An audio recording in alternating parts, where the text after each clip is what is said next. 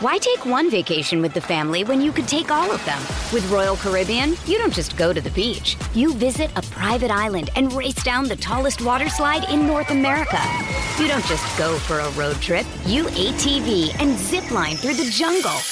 You don't just go somewhere new. You rappel down waterfalls and discover ancient temples. Because this isn't just any vacation. This is all the vacations. Come seek the Royal Caribbean. Ships Registry, Bahamas.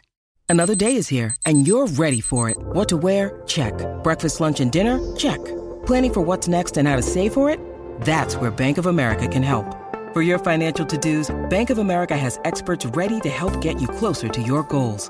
Get started at one of our local financial centers or 24/7 in our mobile banking app. Find a location near you at bankofamerica.com/talktous. What would you like the power to do? Mobile banking requires downloading the app and is only available for select devices. Message and data rates may apply. Bank of America N.A., member FDIC.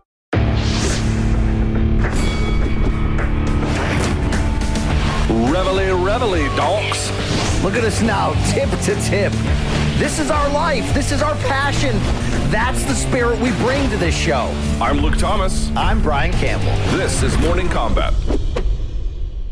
Oh, yeah. What do you say? What do you do when it all comes down? The myth is back at it. BC hitting you. It's MK all day, nearly every day. Back in the studio here Monday, August 15th, 2022. Loaded weekend of combat sports to break down for you. I'm Brian Campbell. Welcome in that BBC with that BDE. Chuck Mindenhall, the man filling in for Luke Thomas this week, but it's not really like filling in. It's like moving deck chairs around on the Titanic. That's what it feels like. Where'd Luke right? at? Where'd he go? He's on vacation with his beautiful family, and you know he deserves it, all right? He does. He needed it. You saw him in here in studio last week. He needed it big time. He's falling asleep on set. That's okay. Chuck, love doing the show with you. Love doing it in person. You and I were just on this RSD couch right here with one Demetrius Johnson, which will be coming out in the next week. That was good bingo we had. It has been a long-ass time since I've sat on this set. Pre-pandemic, right? Pre-pandemic, so I feel like it's been like 3 years, something like that. Since the damn bomb shelter. Yeah. Then we had the Orchids of Combat. Yeah, it's upgraded quite a bit now, man. This is a great little set. I don't know if we've ever named it, but thank you so much. Shout out to our great team from Malco here. We got a fun show for you, not only looking back on all things UFC, Bellator, PFL, the return of Teofimo Lopez, also some breaking news on Adrian Broner and his scheduled return this weekend.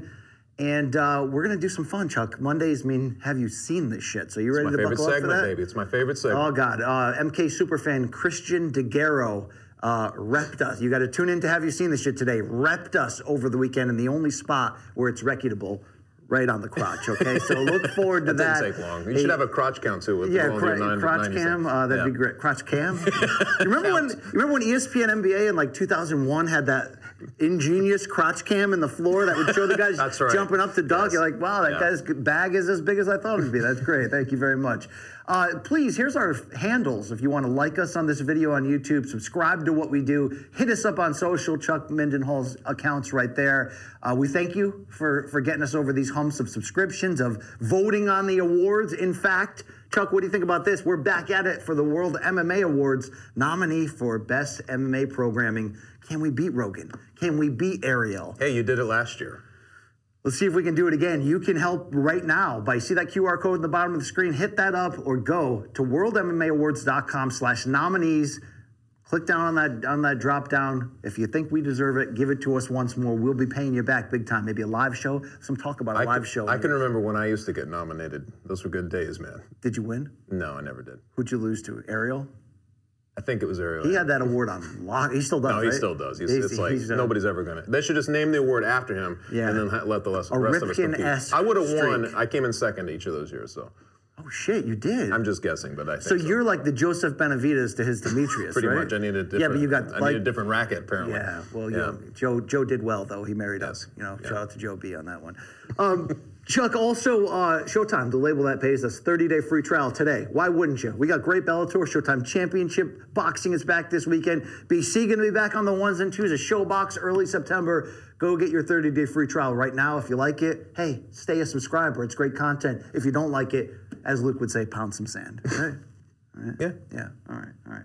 You big Portugal the Man fan? I'm proud to display their fantastic 2011 album. They got a new one coming out. I think they can do it to us again. Just a subtle nod and wink. Yeah. Touch the nose. Shout out to the boys there, John Gorley and company. We love you guys. Chuck, anything? What's new in your life before we get serious here about MMA? You know? Nothing, man. Nothing new in my life. Okay. Yeah.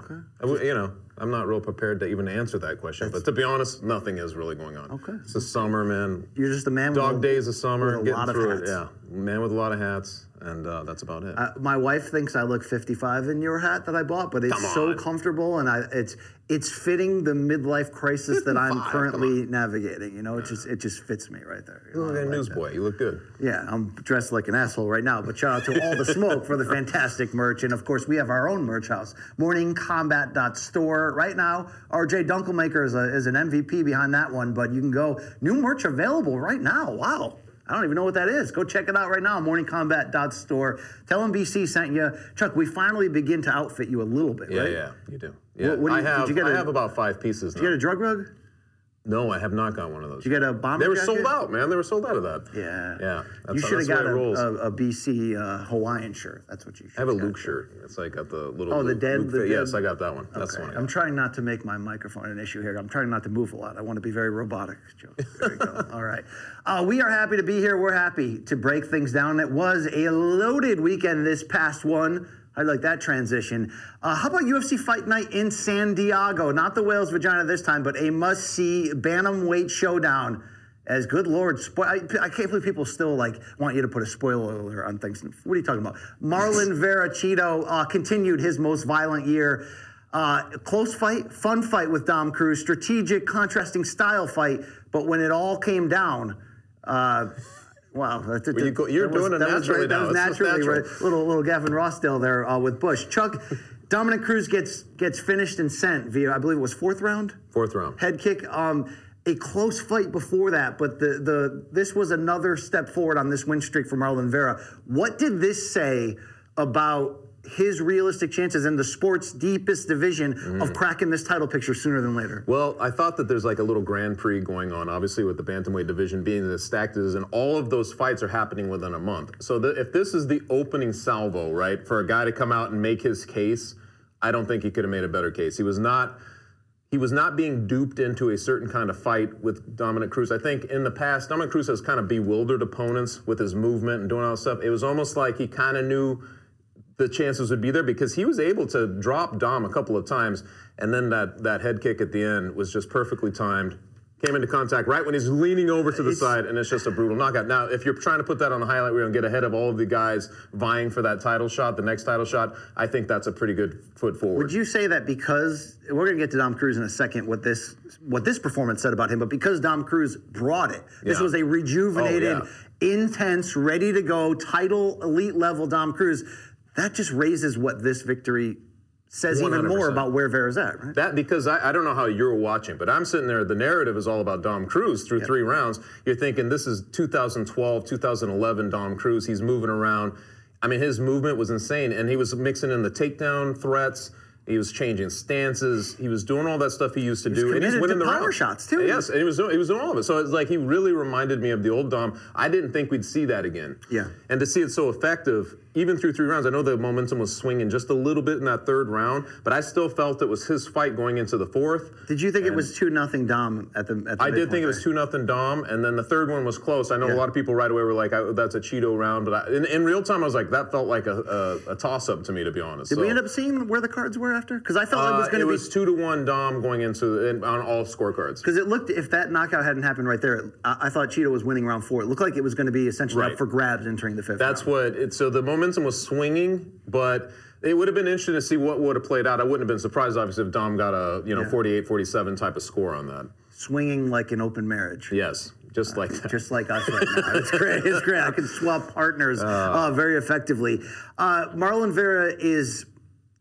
There's something to it. We said it last week. There's a next level confidence with him right now that is fueling this violence. But, I said, is it Masvidalian? Do you get a 2019, I'm going to baptism type of feel? Maybe. But how about the poise? Speak to the poise because it was almost as if Vera was never worried. Even as Dom Cruz would get off flurries, he dropped him in the first. Like, there were moments where Vera would show that he's in this fight, but he never pressed and was like, oh, crap, I'm losing this. I need to rush.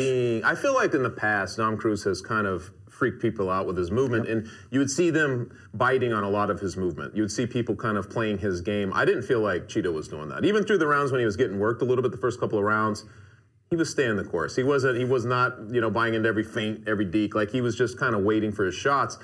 And honestly, it was working because he had the bigger shots. He was just getting out-volumed through the first couple of rounds, but he was still landing the bigger shots, ultimately, all told. It was a very patient, very poised. This is a guy who, at one point, was kind of an anonymous bantamweight. Like, he was going through...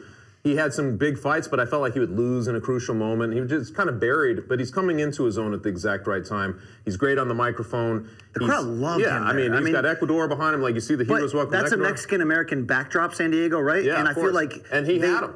He had him, yeah, absolutely. And that's Dom's home territory. It's Dom's hometown, and yet it came fully around. Like, he is that bad. I mean, if you walk into a cage with a scorpion tattoo on the side of your dome, you're pretty badass. My daughter was into that. She was like, I like his tattoo on his I mean, his combination of tats, the long beard, and then just that. I mean, he had great sound bites leading up to it, but I like that he spun it back around to respect to Dom on the mic of like, no, we talked our trash, but I mean, look, he's keeping it real, man. Putting it together. He is very much in this title picture discussion. So I want to ask you the same question that I debated on Friday's episode with Rashad Evans is, look, in some ways it's wide open, whoever may have the best performance of these coming up top 10 matchups that are so must-see across the board. I mean, there's a bunch of them that we need to see. But I think we all agree that if Sugar Sean O'Malley beats Petr Yan, not only from his own words, but from his marketing value, from what he's saying, he's hearing, that he could cut the line. Is that fair considering Chito stopped him? I know there's an injury involved, but we can't look back on that and be like, it was a stoppage loss, right? It wasn't. Yes. I mean, fair, it's not going to be fair. But if O'Malley goes in there and does anything that's emphatic and wins that fight, he is guaranteed slam dunk to be the guy. And it doesn't matter. I get it. If you're putting him on the same card now, obviously he's got a new contract. He's getting paid. Now we see that he's like, okay, now I'll fight whoever you want to put in front of me. So if he's taking this challenge and he's going against a guy, and he's already doing a remarkable job, by the way, of selling this fight. So, kind of teasing that, he's the favorite and all this stuff. I love that sort of thing. But if he goes in there and actually does it on the same night as the Astro Bantamweight title fight, I'd be okay with it. I'd be like, all right, I get what they're doing. The same night synergy, it's going to just... It's all, you know how it is. This is the all right, recency so we have the champion Aljamain against Dillashaw on the same night, as you're saying, as Sugar Sean against Petr Yan. We've also got Corey Sandhagen against Song Yadong, Merab Dvalishvili up against Jose Aldo. Which one of those winners would make the most sense for the next move for Chito Vera? I mean, it depends on who wins, but, right. but what do you think? This is tough.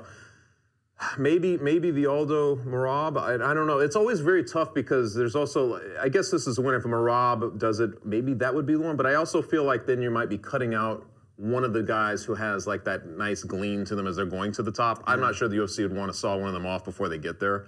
So I don't know. But Chito's responded well when asked about this type of stuff, I mean, he seems to be keeping it pretty realistic. Because as we talked about on Friday's show, we played some sound that Shaq Majori had interviewed him for CBS Sports. And, he was basically saying, this is Chito. I wasn't willing to wait for O'Malley or Yan. Or basically, like, I'm not waiting on anybody. He wanted to fight Yan. There was going to be a waiting process. But now... By the way, how big would that fight be again? The first time it happened, I felt like everybody was like, oh, Chito's going to get killed by O'Malley. Comes out different. Now you have a whole different setup. That's and I think Chito's kind of like, his star has shot up to a whole Well, that's why I said this may end up working out for Chito, because if O'Malley beats Yan, which is not a automatic by any stretch of the imagination, and then if he wins the title, also not an automatic, you'd be looking at Chito as the first title defense because it just makes sense, right? It's just it's a storyline that makes sense. He'd be right there. I wish MMA played out just like this, but it never does. It never does. There's probably some 11th player out of those 5 matchups, so you just know who's going to have the next title fight. That's how MMA works. That's how MMA Whoever's number 11 right now will be. Or whoever's the old guy closest to the phone when there's an injury, and then we're like, hey, joke, Mr. Faber, can you fill in? I mean, this happens. I would like to see him finally get a title shot. That'd be great. Despite the brutal, What's more likely, Holly Holm or Uriah Faber to get a title shot? Probably on the same night. Despite the brutal KO, this was kind of a moral win for 37-year-old Dom Cruz. Yeah, I think so. He fought like he had turned back the clock. Is Is it that much of a difference of what he brought to the table compared to his victory over Casey Kenny, his victory over Pedro Munoz? Was it that much in your eyes? I thought so, in man. Escalation forward? Well, I think there were lingering questions, honestly, like, because he's gone through so many injuries and stuff, if he could even do the type of fight he was doing anymore. I honestly didn't know. And how old is he? He's like 36, whatever it is. 37. I mean, obviously, age does catch up to you, too. I did not think he had that kind of fight still in him, to be honest. And to see his movement and everything he was doing in there, and, you know, he was carrying some power. I think he was doing very well in the exchanges. And he hasn't really been knocked out. I mean, this is a knockout. People. I heard people saying like he should retire after this. I'm like, are you kidding me, man? This guy like was showing his full resurgence. It is weird that he's a commentator and he's a fighter. Yeah. But he's still got a lot of fight left. He has a lot of fight. Now, look, he's in the deepest division where if he had won this fight, yeah, we'd have to start thinking about how quickly can they throw his name into a title scenario. He would have been very up high on the list. This takes him out of the immediate title picture. Yeah. It couldn't be more log-jammed and deep of names old and young. But if he's just looking to still make high-level fights and be given a sort of, I always say the Rich Franklin plan, given an old guy sort of gravitas, because, you know, the UFC, as Luke always says, doesn't do a good job of letting people exit in age, you know, from throwing Anderson Silva at Derek Brunson and Cannonier, where you're just like, what are these fights leading to? Nothing. There's no graceful outs. There's old guy fights for Cruz if he wants to do it, and they could be main events. Well, the Aldo one eventually. Like, right, this is one that's been that legacy fight. Dillashaw rematch at some point? Dillashaw, I mean, you have those types of guys, depending on how their fights play out, or when they themselves are kind of plucked from the running, at least momentarily. I could see any of those fights making sense. But the Aldo one I would love to see. You came up at the same time as me watching those guys that they really held down those divisions for so long. You'd love to see it, man. The WEC guys. Shout out to WEC. Yeah. We had Demetrius Johnson on here going, hey, how about a trilogy one day? Yeah. You know, I mean, much harder nowadays. We were saying that more than him. Yeah, he's like, I was never interested in that. I was very interested in that. Thanks very much. He wants to get into gardening. He's not even into MMA anymore. Big performance, though, altogether from Chito. So looking forward to see where he goes from here. Only up. He is really putting it all together, from the confidence to the conditioning to the poise. It's incredible. But Chuck, this card. Did you see him coming? That's one of those guys. No. I never saw him coming. This current round. I mean, didn't you? Well, let's be fair. I thought he was coming on, and then the Aldo fight, which was a fair, honest loss. But you're like, okay, that makes sense, right? You know, I just couldn't have seen that. Like, I did not think, especially after that, you know, the O'Malley into Aldo. After Aldo, I was like, there's no way that he would be in this. It was a close fight with Song Yadong too. Could have gone either way. Yeah, right? I mean, it's a crazy meter. It shows you in MMA, like, you can't, you know, a year's difference can mean everything. You catch that hot streak. It's not just being hot. It's putting you catch that perfect thing where mentally, physically, emotionally, spiritually, it just all clicks. For him, I think that's true. It's sometimes his interviews are different. I mean, look, he's just the great ones can create multiple waves of that, right? They can reinvent themselves. Dom Cruz, Jose Aldo can reinvent themselves constantly. But right now, he's coming into all of his superpowers together, and it's great. I don't know if it's because people are paying more attention to what he's talking about, but when he's on the mic now, it's must listen. I love hearing. Dude, he looks like a gangster in like a Tony Montana movie. Like he looks. He's to the part. Central casting completely. Chuck, this UFC San Diego card really overachieved to the point that I got nailed on social media going, MK, how could you not do an instant reaction to this? Luke's on vacation. You guys dropping the ball. Oh, you're putting out boxing bullshit clips over the weekend. First of all, those are artsy clips. Me and Luke rewatching Joshua Usyk 1. You should check that out. YouTube.com/Morning Combat. But Chuck, there were plenty of storylines. Let's just throw it out like this. Who do you think stood out the most with their performance underneath that main event? I mean, it's got to be Nate Landwehr, right? Like, the craziest thing is, like, those two fights at the top ended up being, like, you know, the whole event. Like, it just kind of made you forget everything else. But the Landwehr fight, it was like, I said it was like an epic 3-part miniseries because it played out in 3 different completely ridiculous segments. What made it so different? Because it felt like a awesome barn burner brawl, fight of the year contender, almost a street fight at times, but there was some other unique sort of weird feels to it that made it. Because Onama came in, and I think that he was a huge favorite, and I think people thought, not necessarily a showcase fight, he wasn't fighting a can, but I think people thought he would get by a kind of berserker like Landwehr. I mean, this is Darren Elkins 2.0, right? This is the next breed of berserker. That was kind of the feel, and I you know, it actually is playing out just like that. I'm pretty convinced. I have not seen an interview yet with Landwehr, but I feel like he was out for a second and then woke up on the next strike, and then he activates. How often does this happen where a guy actually comes to life after the initial knockdown, wakes him up, slowly starts to take over the fight? You see shades of it at the end of the first round, but then the second round comes and Onama is completely fatigued, can barely put together a punch. And you're like, how is he going to survive? It's a 10-8 round, close to a 10-7. I mean, it's one of those type of things where it's so one-sided, you're like, this is insane.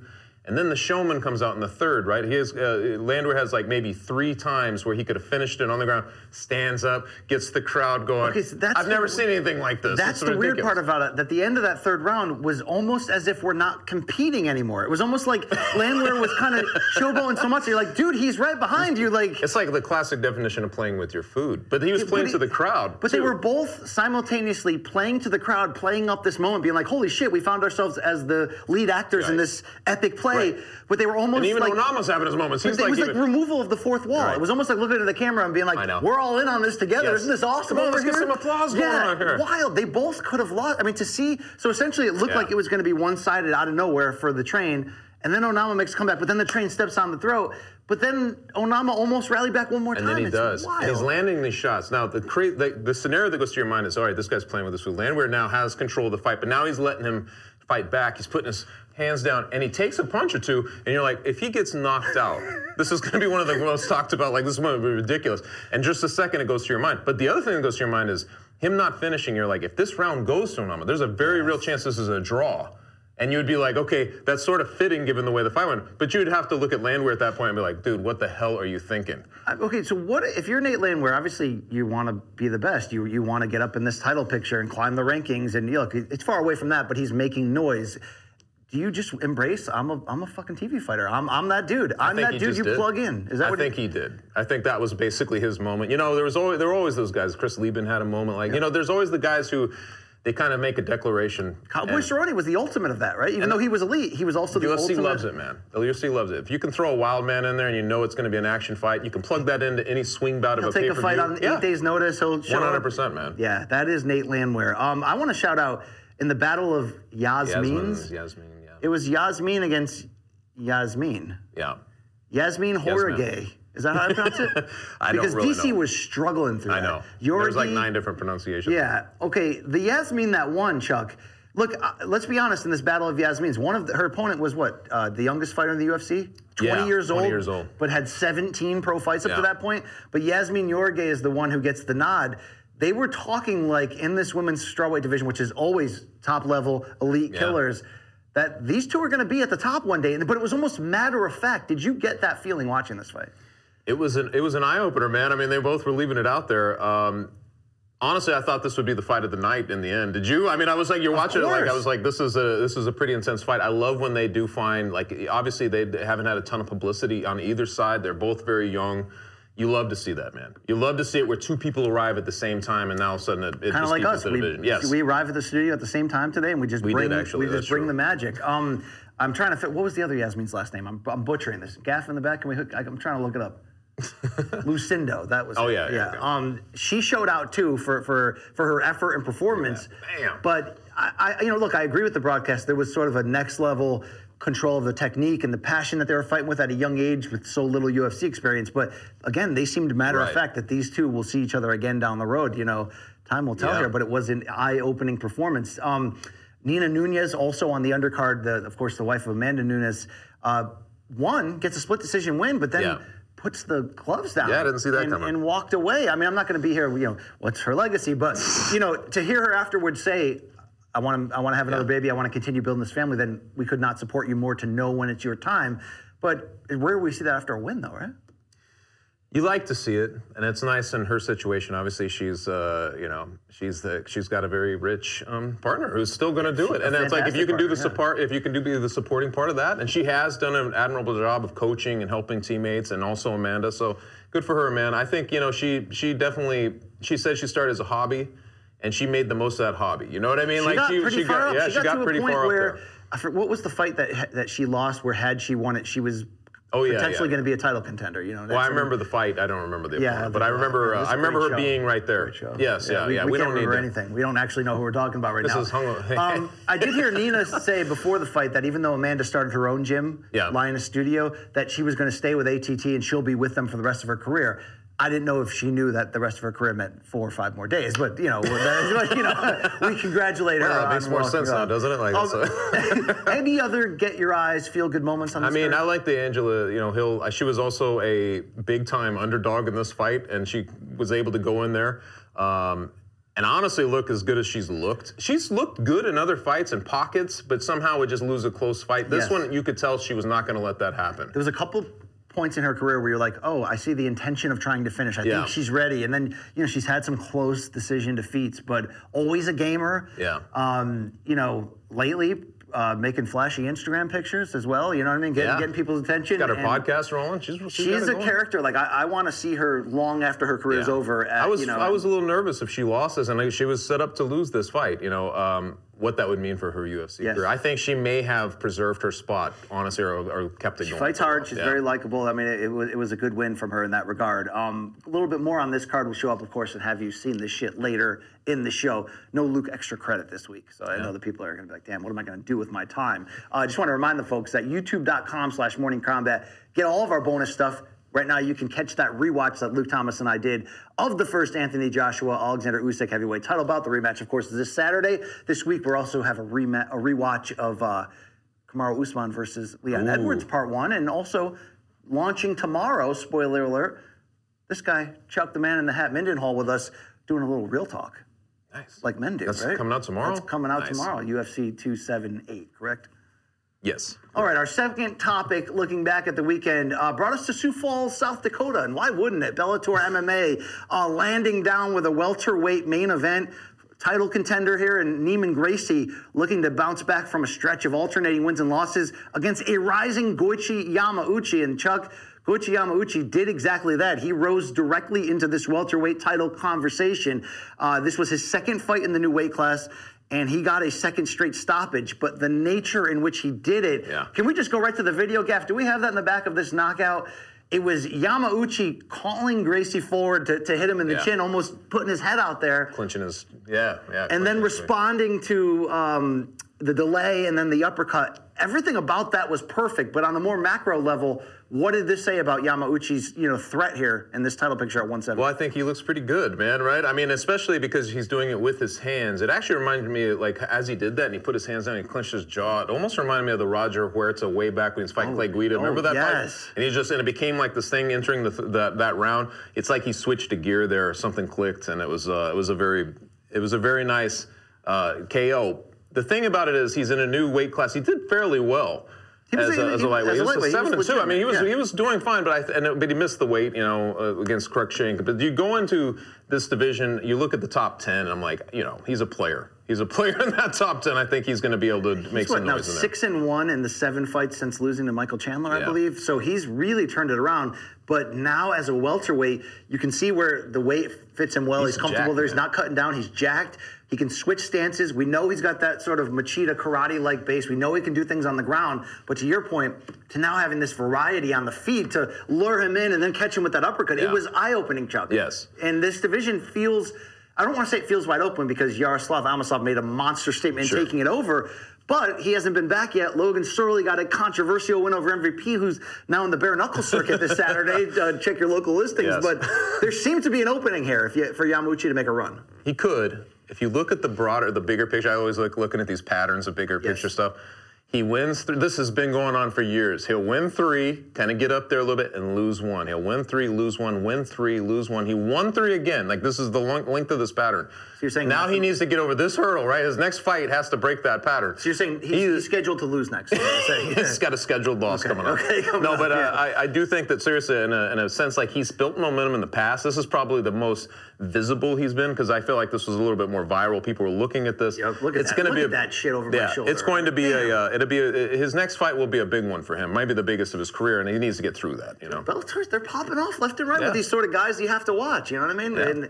And shout out to them for that. On this main card, former women's flyweight champion, Ilima-Lei Macfarlane. Chuck, it looked like we were kind of questioning where she's going. She missed weight by 4 pounds, now 3 with the 1 pound extra limit.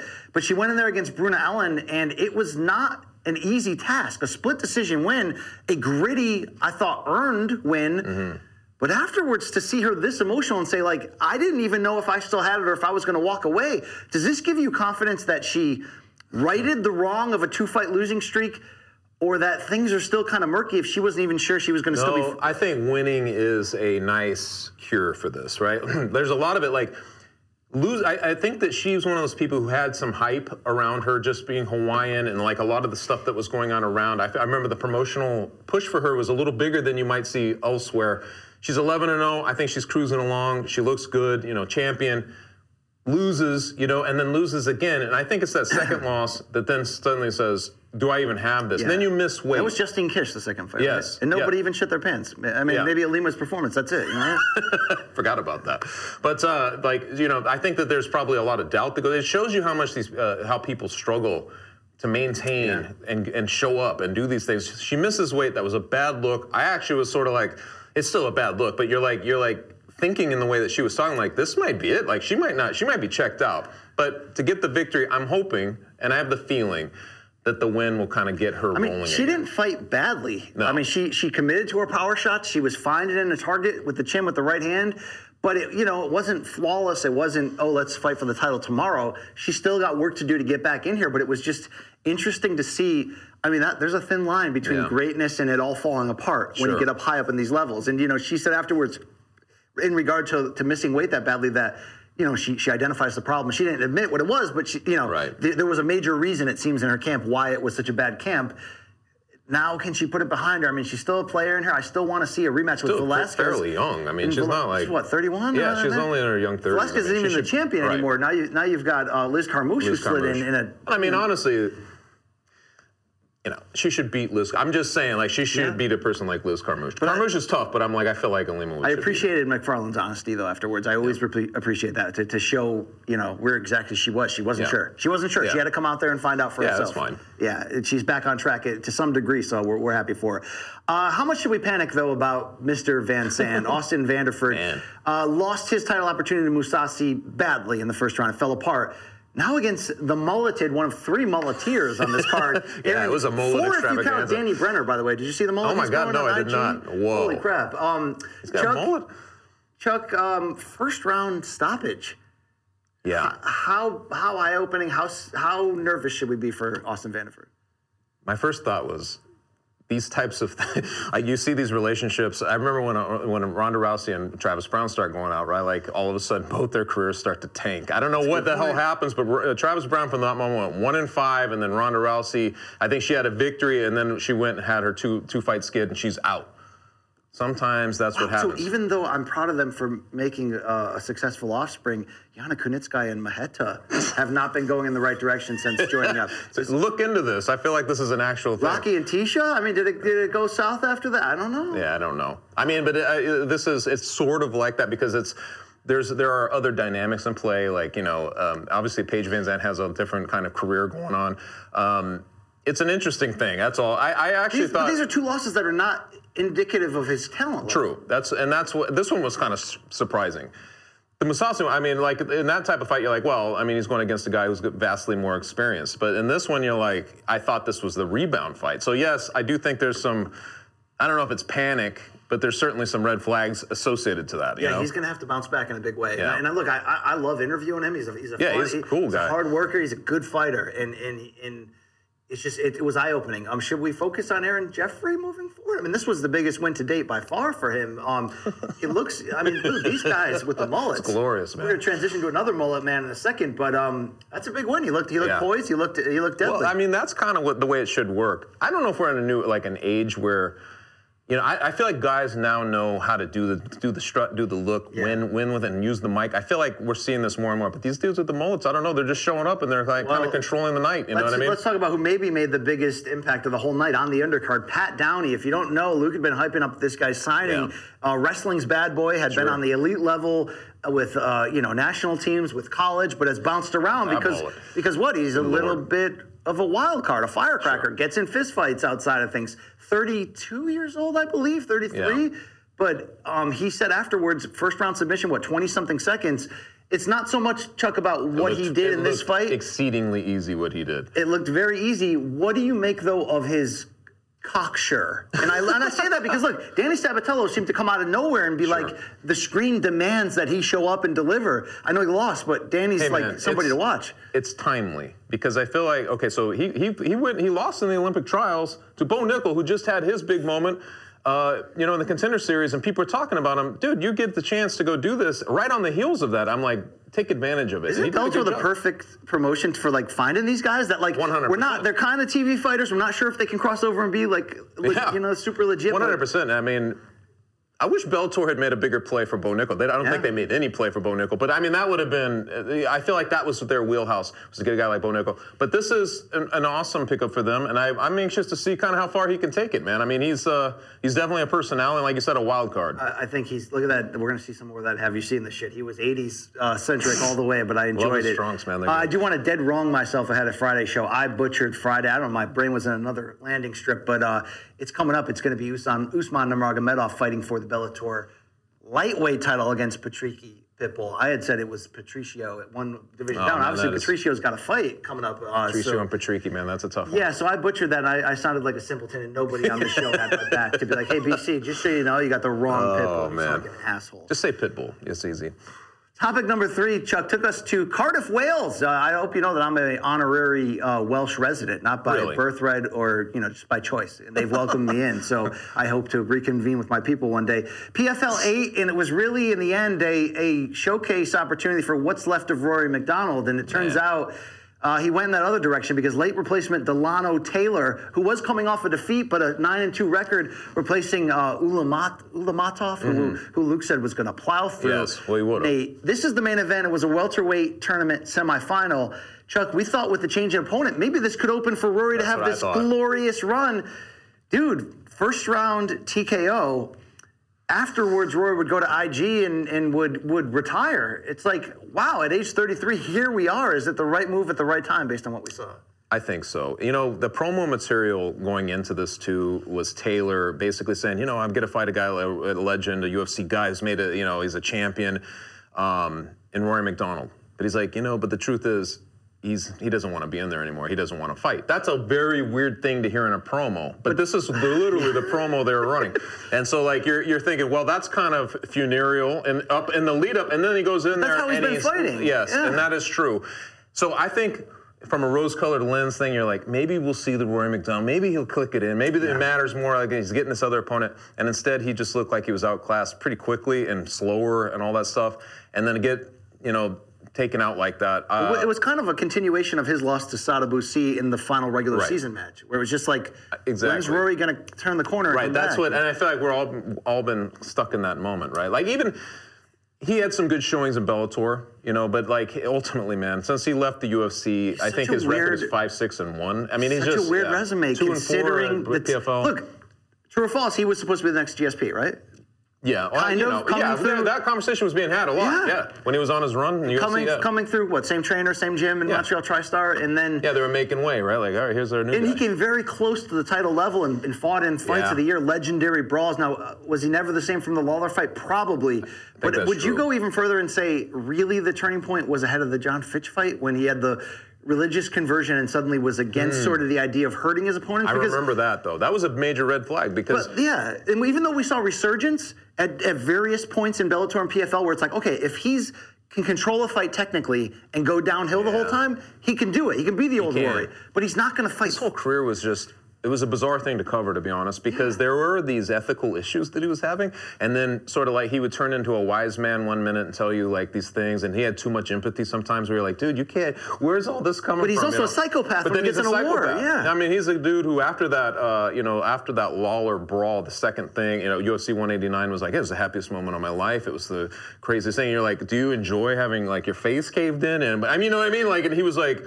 He was sort of like, yeah, kind of, because it was, it was that kind of fight. Let me ask you an honest question. It was just it's a crazy career. Going back to UFC 111, or what was it, 131, 111, it was when he fought Carlos Condit, where he's winning the fight and he loses at the very end. It's a bizarre career, too. He said weird, like the Stephen Thompson loss when he was ahead of his contract. And then that was like, ending was kind of weird, the level, ability-wise and poise-wise at his best of the championship level. He's one of the greatest I don't think he'll be in the top 5 of the greatest fighters to never win a UFC title, but there were points where he was right there. So to look back at how it fell apart, it's mind-blowing, and how he was able to keep it afloat, but not really, and never really knowing exactly where he was. I do have a key question to ask you.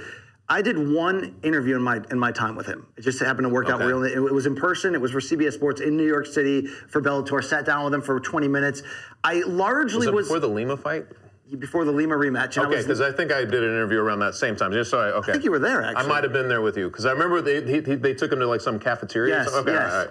That's weird that you were there that day. Yeah. I think we did the MMA beat together that day. Probably. Yeah, so that's what it was. I think anyway, I remember essentially failing. I had ideas of I'm going to open them up like nobody else has. Right. I didn't feel the entire interview like I actually knew what was going on behind the eyeballs. Right. Meaning, is this guy like he kind of comes across as a stone cold killer, but then he also comes across as this like church going family man who's like, have you ever gotten a real handle of who he was? He's got like like he was the guy who was walking out to the UFC's music. Remember this? Without realizing he could pick his own walkout song.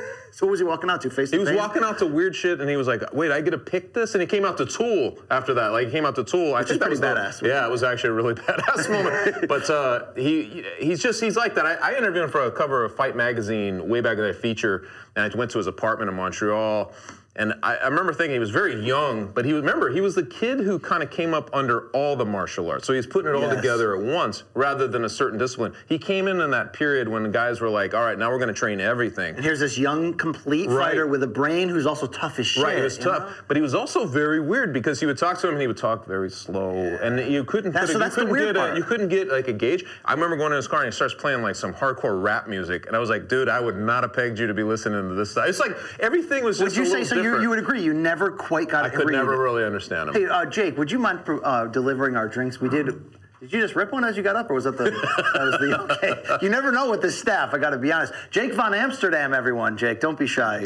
Getting us a little more caffeine. He's got his Jets hat. This would break a record for most caffeine consumed in one day of programming here. Wow, look at that. Ice cold too, because the air conditioning has been shut off in here, by the way. Oh yeah, that cools me down wonderfully. There we go. Yeah.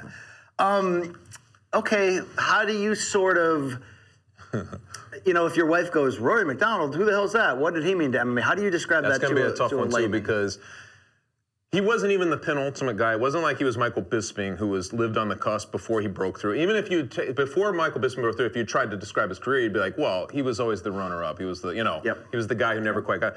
Rory was he was just weird. I think, ultimately, I would point to he had one of the best fights I've ever watched. And that would give you the idea of exactly who he is, and that would be that Lawler 2. Even though he lost, sold out for that fight. He put I feel it like you guys say they're willing to die, and I'm like, when they were staring at each other between the 4th and 5th rounds, getting goosebumps. Yeah, it's crazy. Dude. But when they had that moment, it was like one of those moments you're like, no, these guys are willing to die. I mean, like, and I think they altered each other permanently. 100%. I mean, who was Lawler's next fight? Tyron Woodley. I think he may have had one more in between there, but yes, it was like in that because he went through like multiple wars. He was personally altering guys. Like he had like 3 fights where I was like, he's changed that man, And of course, Robbie over the time too. But if you go, okay, who did he beat in his career? You're like, he's got wins over Nate Diaz, BJ Penn, Jake Ellenberger, Demian Maia, Tyron Woodley, Tariq Saffiedine, Paul Daly, Douglas Lima. I mean, that doesn't suck right there. No, it doesn't suck. And especially at the time when he's fighting. Sometimes you look at Woodley, I feel like people forget what a beast Woodley was, stuff like that. Like when he was fighting these guys, they were still very much up there. Why does Luke Thomas not understand that Lawler versus McDonald is a better fight than Lawler versus Condit? Why can't he get that through his thick skull? He doesn't really argue that, does he? Oh, he argues that all the time, vehemently. Wow. I don't know. To me, that was one of the greatest spectacle moments. Like watching a fight. Some people try to say, "Oh, it started too slow. It wasn't crazy till it got crazy." Well, it got fucking crazy. Okay. Well, the fact that it gets crazy, you go back and watch it differently, don't you? Like I don't know. Yeah. Some movies start slow. The Exorcist starts slow, but then pretty soon there's a girl spinning her head around the bed. $1 Million Baby starts pretty decent, and then goes fucking off the side of the road, and people are dying. It's great. What were we in? We were talking PFL. We were talking Red King. Yeah. It's bittersweet, though. It's the right time to walk away, but it's like never quite. I wonder, too. Did he peak? I mean, he never quite figured it? I don't know if he ever peaked. See, this is what I'm saying. I don't know how I'd fully describe him because he may walk away and be one of those guys that says, you know what? I figured something out and come back. Because, honestly, I think he would have done the thing where he takes off his gloves and stuff. If it had really occurred to him that if I get my ass kicked in this one, I'm done. I think it literally occurred to him when he got backstage or whatever. And he allowed himself to think about it. And it also could be somewhat of an emotional thing. You don't know. My thing is he hasn't looked very good. I really don't want to see him come back, but I'm saying he might be one of those candidates. He's not that old. Well, once but in he lost fighter years, he's old. You know, he's been fighting since he was a teenager. And it's dangerous when you lose the killer instinct. That's why back after the John Fitch fight, I was saying, look, like we might be overlooking the fact that he should walk away because something monumental change. I mean, maybe it was Chuck, and we're being real Monday morning quarterback cycle analysis here, but maybe it was he knows that version of him against Robbie Lawler. He knows that he can be that guy, but he doesn't probably necessarily love and being he doesn't that want guy. to go those depths. Those depths are pretty far. You know, I remember talking about looking in the mirror after that. His kind of fascination with looking at his own face in the mirror. Especially if you get deeper into your faith and you sort of maybe that's not the person he wants to be. But talent allowed him to hang around. When you talked to him at the Douglas Stadium, wasn't he talking like he was very he was very serene, almost zen-like. He's like, I found happiness, you know. He's speaking in low tones. But he didn't get any of my jokes or any, like, I was like, man, you're a hard book to figure out. You're hard. And he goes, what are you talking about? Why do you say that? When you can't drag them out. Like, you need to drag them out. You want to see the raw version of themselves. Damn. The finals in the welterweight bracket, which has lost a lot of sex appeal, is now Sada Boucy, who got the win, a gritty win over Carlos Leal to get to this point. Why take one vacation with the family when you could take all of them? With Royal Caribbean, you don't just go to the beach. You visit a private island and race down the tallest water slide in North America. You don't just go for a road trip. You ATV and zip line through the jungle. You don't just go somewhere new. You rappel down waterfalls and discover ancient temples. Because this isn't just any vacation. This is all the vacations. Come seek the Royal Caribbean. Ships Registry, Bahamas. Already has a victory over Rory. I like a lot of Sada Boucy, can switch stances with that long jab from the outside, but there's times when you're like, man, you got to throw more. You've got to be. Yeah, he seems holstered. Yeah. I mean, Leal was walking him down. The range, it always seems like he's got like a major. When he's at his best, he's very good. And when Rory was the right dance partner for him to walk him down, he looked great. Yeah. Leal was the one that was coming back on him. He gets a close win. Now we see if Delano Taylor can double down, which is weird. So let me ask you this. Anthony Pettis came in with big fanfare 2 seasons, didn't have the success we thought. Rory McDonald came in with big fanfare, didn't have the success we thought in 2 seasons. Jeremy Stevens made the leap over, didn't have success. Is PFL the wrong place for a second half UFC free agent? Fairly lively dangling carrot they've got going on with $1 million. You know, you can come, and the idea is, well, it's lesser competition, but in some cases it's not lesser competition. It's not. And I think that's kind of the weird thing. We were talking about Demetrius about this. Like, sometimes you can't delude yourself. I think sometimes the guys in the UFC, they're like, you know, it's an easy $1 million I can go make. Not that easy. It is proven not to be that easy. And these guys are hungry, man. You know, these guys who don't have names, they have a chip on their shoulder. They're going against a guy who now is their Super Bowl. You know what I mean? Like Anthony Pettis, who's the cat who just beat him twice in a row? Stevie Ray. Yeah, so it's like, I mean, I know he had his stint in the UFC, but this is his moment. He was going to walk away. He was almost done. Now he gets a chance to do this. I mean, these guys have a major platform, and they're this close to $1 million. I mean, they're not paying $1 million at this point in the UFC when you're that age. You know. I mean, Taylor particularly is just such a house money thing, and then it's like you're kind of re-thrown into a lottery, man. And it's like he's all of a sudden like, hey, I could make $1 million, and I wasn't even playing. You know. Indeed. The heavyweight division also saw a little bit of turnover. Bruno Capelozza, the defending champion, first he had a defeat to Marcus Scheffel, then he pulled out of the tournament with injury. There was another pullout, so Juan Adams had to come in and face Mateus Scheffel. Ante Delia defeated the 6'8" Renan Ferreira. So now we've got a heavyweight final. Ante Delia, who's 6'7", got Crow Cop in his corner. Jesus. Big puncher, goes after. He lost in the finals last year to Capelozza. I love the Crow Cop. In arguably the best fight we've seen from PFL heavyweights. Now he's against the upset-minded Scheffel, who's looked good, man. He brought the fight to Bruno Capelozza. Brought the fight to Juan Adams, too, and knocked him the hell out.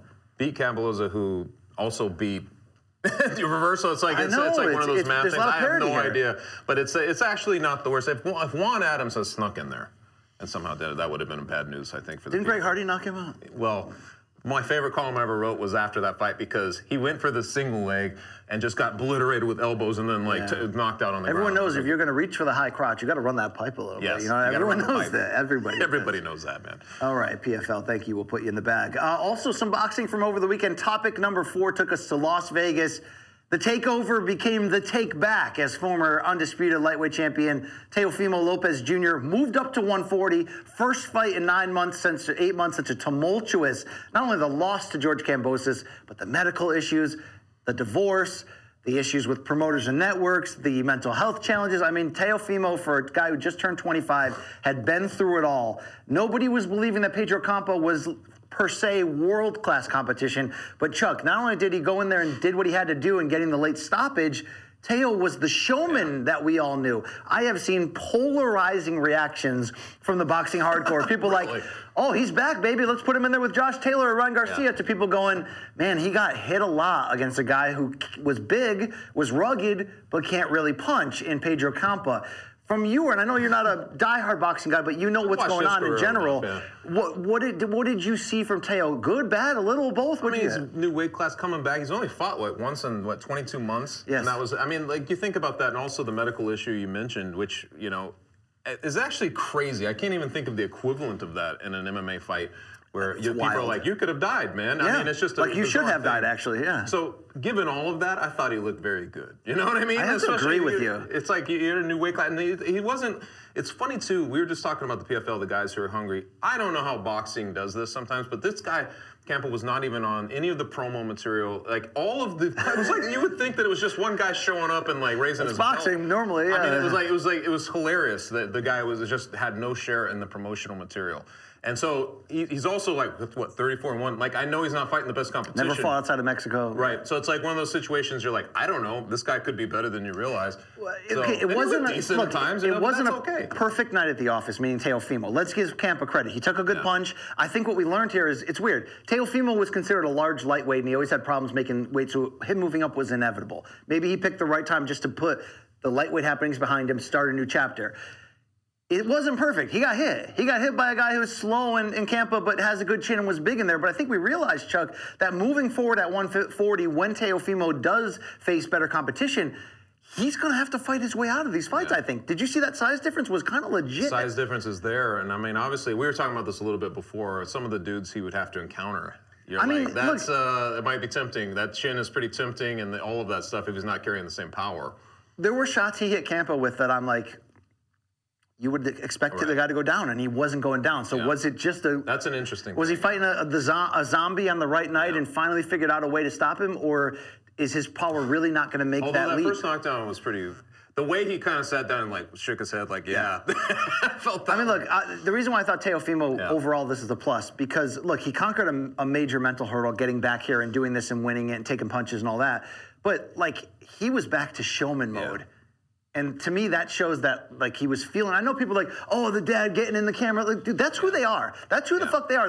They're crazy and they're not hiding. It's like, I feel like Teofimo on the rise up, Chuck, was trying so hard to show people that, my dad's crazy and out of control, but I'm young and I got this. Yeah. Then we found out last year he doesn't got this anymore. Right. I think him and his dad, whether you like it or not, or whether you have confidence in their future, are pretty much going, this is who we are, and we're just going to be who we are. And maybe that's the best way. He's 25 years old. And at 25 years old, like you said, he's already lived enough life. I sometimes think with boxers, so people in the fight game, they go through so much adversity early. Yeah. They can turn into something completely monstrous as they go forward because they have that wisdom, they have that experience. They've already kind of dealt with, the bullshit that they're going to have to deal with. It's an interesting situation he's in, man. I mean, he's still dynamic as shit, the future is so big for But did you see, I mean, he put together some punches and combinations that you're like, I asked Roy Jones Jr. on my old podcast, who is the one fighter that reminds you of Roy Jones Jr.? He's like, maybe Teofimo and nobody else. How long ago did he say that? That was about 3 years ago. Wow. And it's like, that's the ultimate compliment because he can still do freak-like athletic things and surprise you with punches. I thought, even in that loss to Kambosos, he showed a warrior's mentality that he doesn't get credit for because of the comments he made about kind of sounding crazy afterwards. If you could book him against anybody, well, here's the deal. Put him next. What would you do? Let's talk about this because there's an elephant in that room in Las Vegas, and that was Oscar De La Hoya, the Golden Boy promoter who promotes Ryan Garcia. It seemed like, so he was there as a guest of Teofimo, which always shows, by the way, that Team Takeover, Teofimo Sr. and Jr. are always one step ahead setting up the next thing, so you got to give them that credit. They're bringing an out-of-network rival here, but I think everyone realizes this. Ryan Garcia is hungry to make a big fight. There's some talk, could it be Tank Davis on a crossover level? Could it now be Teofimo? I think if you're Bob Arum and company, maybe that's the reason why he was interviewed. I was surprised on the ESPN broadcast that they brought the mic to De La Hoya, who I get is a Hall of Famer. He's also a rival promoter on another network. So complicated and we're like, boxing, man. What do you think? Can we make a Ryan Garcia fight? So look, Is it more likely that Teo stays in-house at 140? Yes. Top Rank and ESPN also have access to Josh Taylor, who's still, even though he got stripped of 2 belts, is still the recognized champion. Jack Catterall, who almost upset him. You got Regis Prograis, who you have easy access to. You got former champion Jose Ramirez. You got Jose Zepeda, who's a big action fighter. There's plenty of fun fights to make. But sometimes you get these windows where a perfect 2-network sexy crossover fight, if you can make it, you don't run from it. If you're asking me, BC, how realistic is to close this year Teofimo versus Ryan Garcia? In theory, not realistic at all. We've got rival promoters, rival networks, and for there to be a 2-network pay-per-view, it's typically got to be Mayweather-Pacquiao, Klitschko Joshua, even Fury Wilder. But here's the deal. Ryan Garcia's got 7-8 million Instagram followers. Teo That's what I'm saying. Is it bigger than we realize? Like, I honestly think that both guys, because, you know, I'm an MMA guy who pays attention peripherally to this stuff, but I feel like both those guys have been hammered, like, media-wise, and I feel like a lot of people are paying attention to them. It feels like they're bigger than they've ever been, to me. So I like that there seems to be an aggressive want for this next generation of young talent to not miss out, to not have to do the Mayweather-Pacquiao or Spence Crawford where we're waiting 3, 4, 5 years, to make it happen now. I was thinking about this. Why would ESPN be so willing to entertain this? Because I think people still look at Ryan Garcia and say, yes, he's dynamic. Yes, he's got a big fan base. He's offensively skilled. But people see the vulnerability. They see a potential avenue to stop him if you get him into a war. I wonder if that would be worth, before he gets that first loss, to, you know, do a double. I mean, can DAZN and ESPN work together? Crazier things have happened, you know? I mean, DAZN don't work with people, man. Come on. Can Tank Davis get in this picture? I mean, how realistic is Garcia Davis? I hope we see one combination to close this year, of course, of these young studs that are all seemingly moving up in weight at the same time to face each other. The fact that I think the best thing about this for Teofimo, it's a successful comeback. But it wasn't perfect. There's still questions to be answered about going to the next level. So if it was Teofimo versus Ryan Garcia, the fact that we don't know more than we actually know about how good they are, and that's the best buildup for a great fight. Dude, I don't know how you felt about this, but so many times when a Teofimo's fighting, like, or something like this, it coincides. And if you have to choose, I have to watch MMA. This was perfect because you had that San Diego event, which ended just in time for the boxing card. I was able to watch all of that, and I think that might have been a nice little push. ESPN, you know what I mean? I felt like he was getting. I felt like a lot of people were watching it. I agree with that. I agree with that, and that shows you that there is certainly value in that connection with you know, pushing the UFC but putting Top Rank right along with it and PFL and all that. I mean, interesting. On that co-main event, quickly, Chuck, 19-year-old Xander Zayas. Rashad was on Friday's show. He said, "Look, I've been seeing this kid in South Florida gyms for a long time. He's 19 years old." He's from Puerto Rico. Now, look, I'm not going to ask you the type of intrinsic, deep knowledge questions that you may not know, but from watching him, does he look like future star to you? I know. Yes. Yes. I mean, he looked like he was handling the situation just fine. And honestly, man, he carries himself like somebody he doesn't look 19. No. When a guy has that kind of, like, feel to him at 19 years old, yes, you're paying attention. Did you see the slow motion of some of these knockdowns and eventually the knockout that he had? It's just sort of next level where I'm putting this punch out here just to kind of move you in the direction of the one that's coming after it. This kid's really smart. Chuck, there is an opening for a next great Puerto Rican superstar, and that's a position that, you know, a big-time thing. That's such a tradition over there. That island will bang the drum for you globally, and you know, let's see if he can get there. It was interesting to see. All right, our fifth topic was supposed to be and still will be a look ahead what is to be a loaded weekend coming attractions. This on paper is a crazy Saturday, just a feel of what we got going on here. Anthony Joshua, Alexander Usyk, part 2 for the unified heavyweight title. A UFC 278 pay-per-view from Salt Lake City. BKFC London with Michael Venom Page against Mike Perry. And also Showtime Championship Boxing, a quadruple header starting at 8 p.m. Eastern Saturday night from South Florida. That was supposed to be the return of Adrian Broner. Breaking news this morning, per an Instagram post on Broner's own account, he has pulled himself from the fight, citing mental health reasons. We'll read that in a second. The fallout here is the card will go on. They're currently in the process of very shortly announcing the replacement opponent for Omar Figueroa Jr., who's making his own comeback from time away and his own mental health journey for this fight. It's still going to happen, but this so close, Chuck, is certainly an eye-opener also because, look, Broner's been out of the ring a long time. There's always craziness about him. I don't know if you remember the start of this promotion. He was on a Zoom sort of press conference, and he swore off Al Heyman and Showtime and walked away from it and then ended up coming back the next day. But it's been wild. Before we get a reaction here, can we throw to the to the post that Adrian put out just this morning. Can we blow it up, please? Man, I'm going through a lot at this moment. There we go. But I ain't gonna give up. I set more goals, and I ain't stopping until I finish what I started. Sorry to say this, but I'm not fighting August 20th. He would go on to say that the mental health battle is real. He's watched a lot of people die while playing with their boxing career, and that's something that he won't do. Pray for me. I'll be back. See you all soon, etc., etc. Well, Chuck, Omar Figueroa Jr., who I mentioned, also having his own, for the first time, publicized battle back for mental health, didn't take this excuse seem to be buying it. Can we go to that IG post where he's essentially saying hashtag show me the receipts? Here's Omar in response. As you know, my fight against that MFer Broner is off. I don't mind because this is something we expected, so we had plans in motion to mitigate. But what really pisses me off now is this MFer wants to use mental health as a fucking excuse. That I have a problem with. He would go on to essentially send him to hell and say, show us the proof that you've sought out professional help. Chuck, this is a crazy situation. I'm not going to ask you whether you think Omar's onto something here, but look, you know about Broner's highs and lows of his career. I guess we should be praising him, right? I mean, we do this when Danny Garcia 2 weeks ago comes out and cries afterwards and shows his mental health. This is a real thing affecting a lot of these warriors. I'd rather have Broner know this ahead of time, but it's bizarre just the same. It is bizarre. It's so tough because I've said this before when we've heard of mental health, and obviously there should be a complete understanding of people going through issues, or if you have a history of that.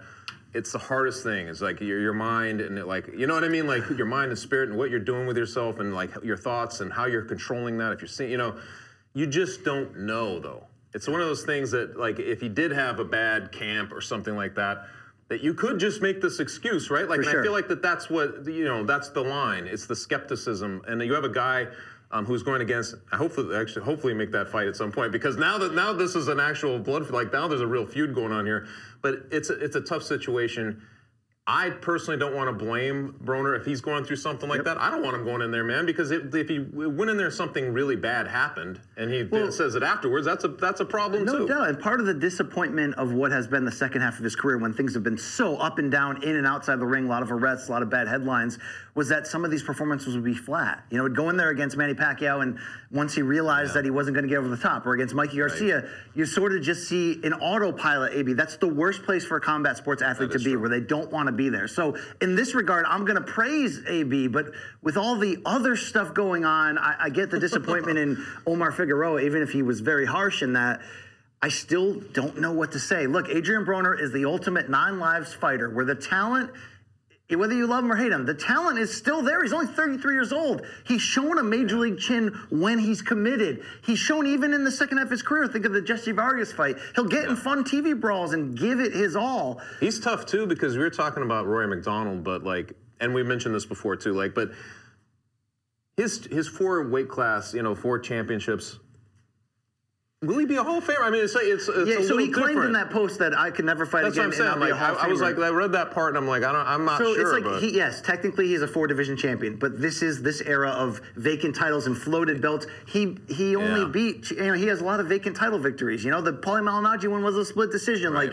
Does he have a history? It's not real definitive. When he steps up, does he have a history of beating these guys? No, he doesn't. And that's the reality of sort of an underachieving career when you consider he was the next Floyd in every category for a season, right? That was what whether that's fair or not. I want what's best for AB. For some reason, Chuck, I can't turn on him. Yeah. He's entertaining. I always know that there is talent in there that's waiting to jump out if he could find his why, find that reason to give it all. He hasn't had that reason in a while. Yeah. So, well, it'll be interesting now to see kind of what happens. I mean, honestly, you never know what goes on with people, man. That's a tough spot. It's a tough thing. It is. And we were talking about, Lima earlier, and you're like, I think people change over time. Rory, all these people, over time, it becomes tougher and tougher to process, tougher and tougher to get up for something like this. Danny Garcia was saying, he lost to Errol Spence on pay-per-view, and then he kind of went in this, who am I phase? Yeah. What am I? I got this money, I'm doing well, but, That's scary. Do I still have people lose that shit, you talk to fighters all the time, and when they start to lose that and they get in there anyway, it's usually not good things happen. Look, nobody wants a card to fall apart. Luckily, the card's going to stay on. New opponent coming for Omar Figueroa Jr. Still a 4-fight card, 8 p.m. Eastern, Saturday from Hollywood, Florida, only on Showtime. time. He's still going to be working this card? I think so in some form. I'm supposed to be calling the prelims, but Brandon Lee is also on this main card, up-and-coming slugger who's had some big moments on his rise. Chuck, the whole point of this Topic 5 coming attractions, though, let's still look at it. An absolutely loaded weekend. Give me one fight from BKFC to UFC pay-per-view to the toughest weekend I've ever had boxing. to think about. What's the one fight as a fan you're most dialed into and why? I mean, the heavyweight boxing fight is going to be up there. I love the heavyweight division. Like, I love that we're watching heavyweights again. It feels like the 1970s. Classic, it's like when you revisit and you look back at all that stuff, man, it feels awesome that way. But I would probably just go with the main event for the UFC. Okay. I just think that the Kamaru Usman, like, I feel like he's this close to being that guy now. Of being like, you're talking about really like goat ship almost? Goat. Yeah. Like where he's that close. And I think if you're going against a guy with 9 fights in a row in Edwards, I feel like 9-0-1 in his last 10. Just to do it again, and I feel like that's what he's saying. Not only am I beating these guys, I'm beating them again. Yeah. Or sorry, 9-0 with a no contest in his last 10. Yes, but like if he's able to do this again, I feel like we can start having that conversation for real. I mean, if we're gonna ties to Anderson Silva, and also if Leon's big chance, Salt Lake City. It doesn't get bigger than that. And it does set up if he's gonna have a chance to break that record of most consecutive wins. Do you want him to come against Khamzat Chimaev potentially, which is he's got to fight Nate Diaz first. What a huge but isn't this looked at as the final mountain? It's like Kamaru was already like, man, I want to move up. Maybe I'll go to 205, and that does intrigue me. But you got to climb this last mountain in front of you that's named Khamzat Chimaev, So I think that's what's great about it, though, because if he gets that 16th win, now we're going to have that discussion. UFC will latch onto this. We'll be talking about it. But the fact that there's a killer behind that waiting, it's like when Chris Weidman was going to fight Anderson Silva, he had that feeling. But this is like times 5 with Khamzat, right? Oh, yeah. Because he's the way he's looked. So it's like the buzz on this is it's going to be amazing, man. Similarly, and to some degree, I'm going to pick obviously the heavyweight championship fight that's going to go down in where is it? Jeddah, Saudi Arabia. Yeah. It's the Red River Bout, something like that. I don't know. I'm just shocked this even happened. But here's the deal: it's royalty. Okay, it's going to be a giant site fee. That's why they're going there for this rematch.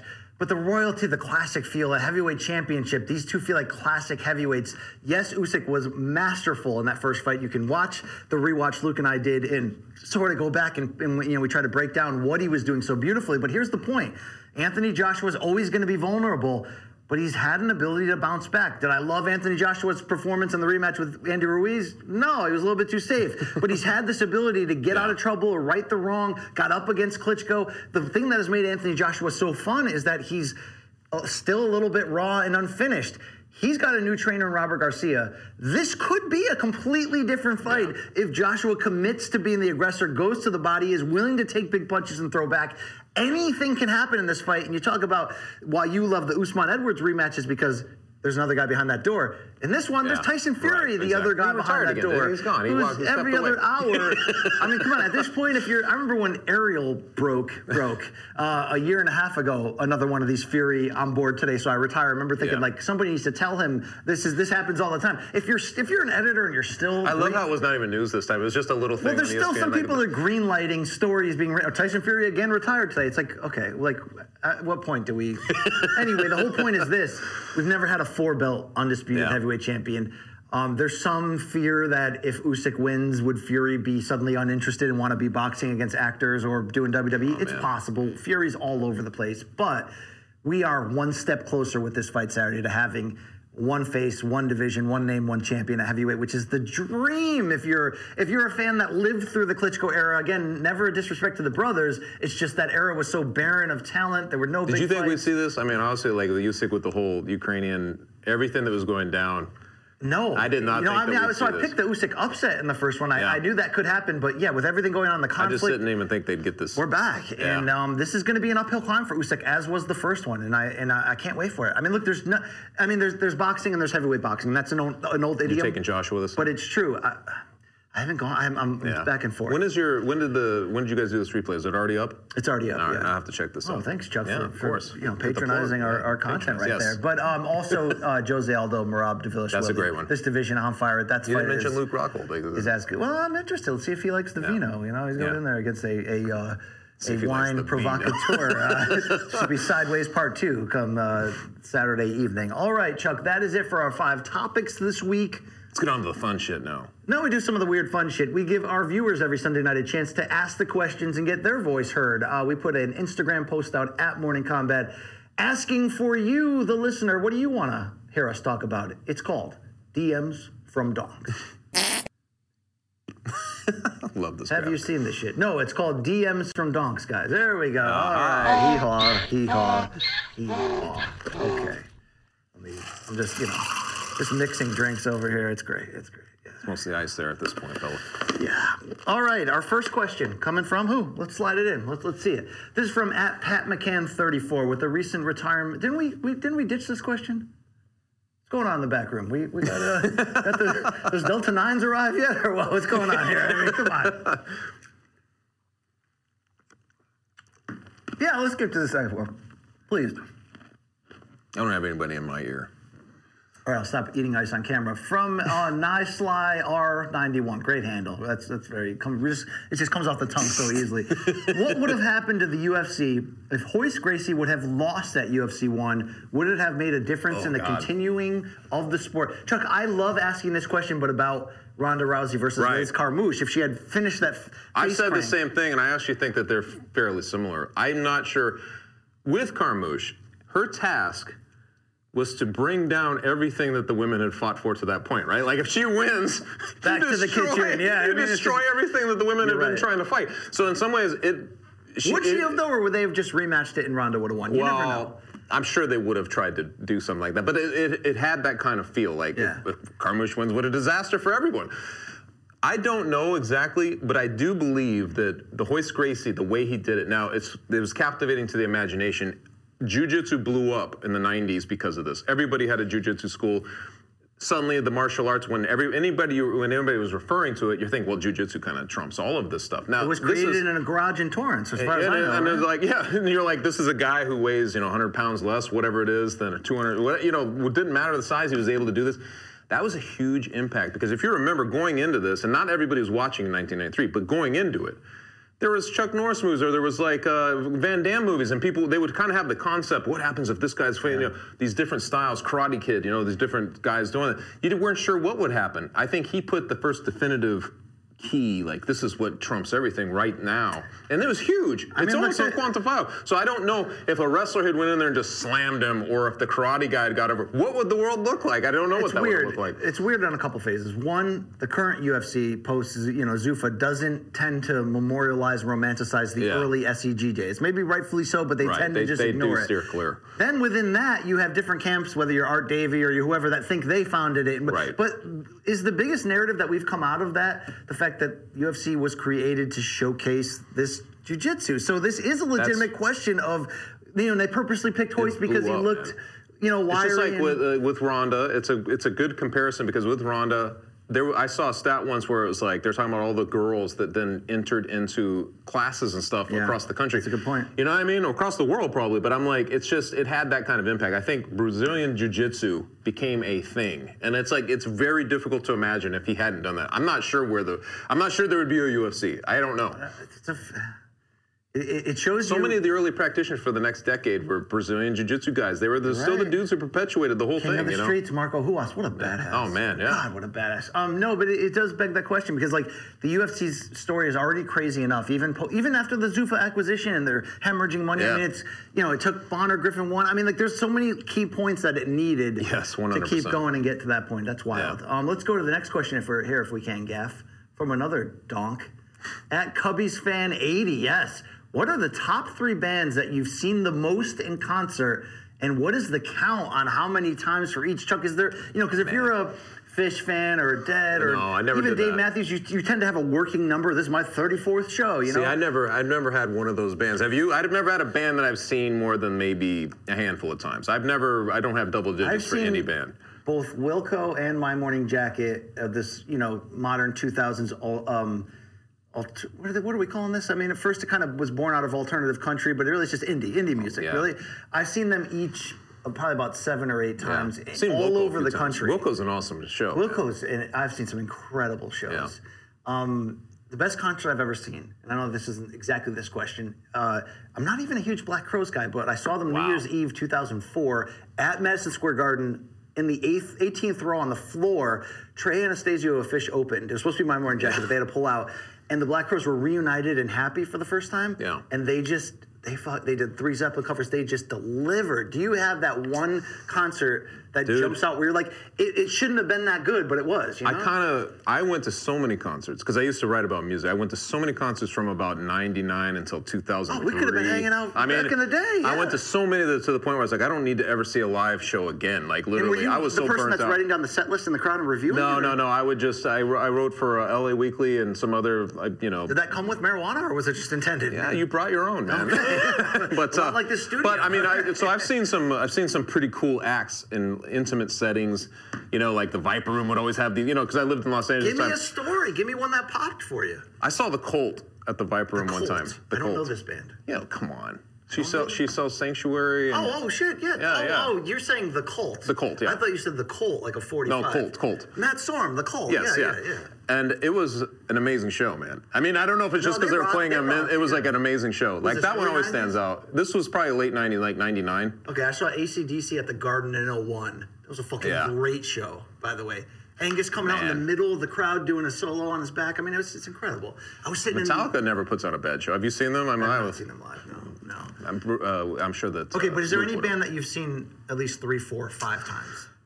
There were bands like, I don't know, have you heard of Remy Zero or some of those bands from back in the day? Like, I saw them a bunch of times because I just liked them at the time. So I saw them in Los Angeles, like probably 5 or 6 times, you know? There's just bands like that. I mean, they're actually sort of local bands when I really think back on it, some of them. Like, I was seeing them, the bands you'd go see time and again, you know? All right.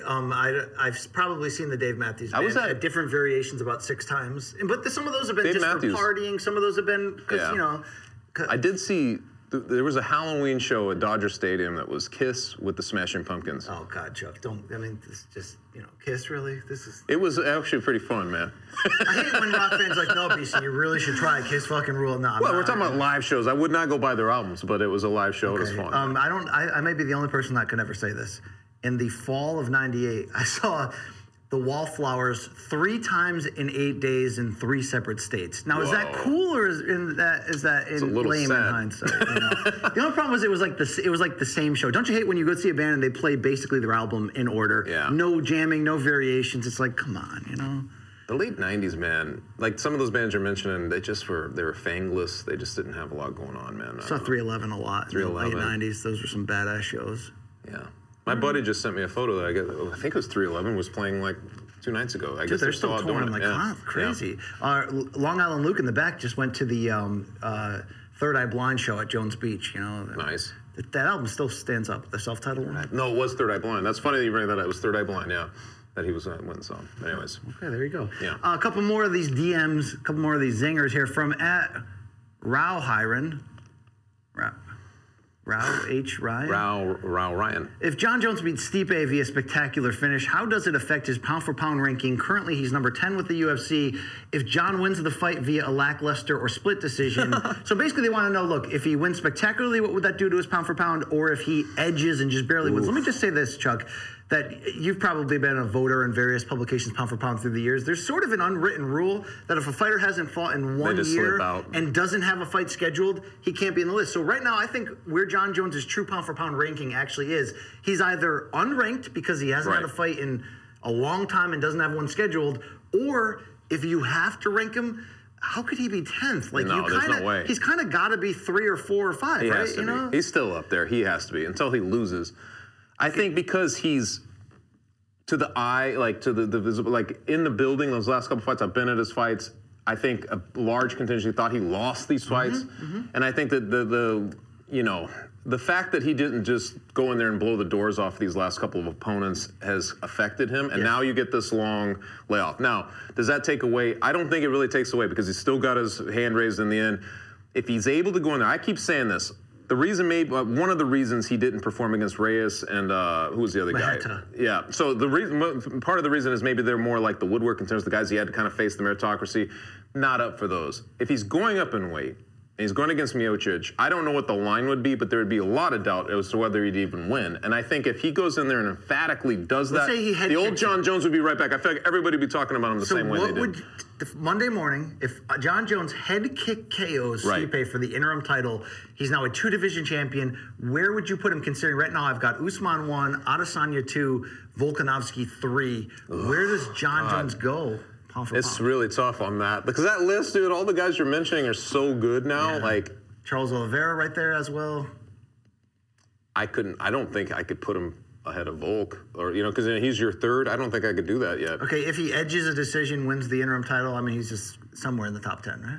Yeah, I mean, there's a lot to be seen there. I mean, his move to heavyweight by itself, even if he didn't have this long time off, would be intriguing, and it still retains intrigue. But then going against I just feel like there's a lot to be seen there. And I think his best case scenario is to go in there and just obliterate, not just take him out with a big shot. Yeah. Although that would speak volumes. The best scenario that could happen for him is to knock the man out. Yes, that is the best Well, scenario. I'm saying, but the show before that he's controlling the fight. Like, just to show you he's outclassing him and then to knock him out, right? Like, so that you're kind of like, he's good all around, I still don't know what it's going to look like. Yeah. The more we wait, the more doubt I have, but I still don't know. Yeah.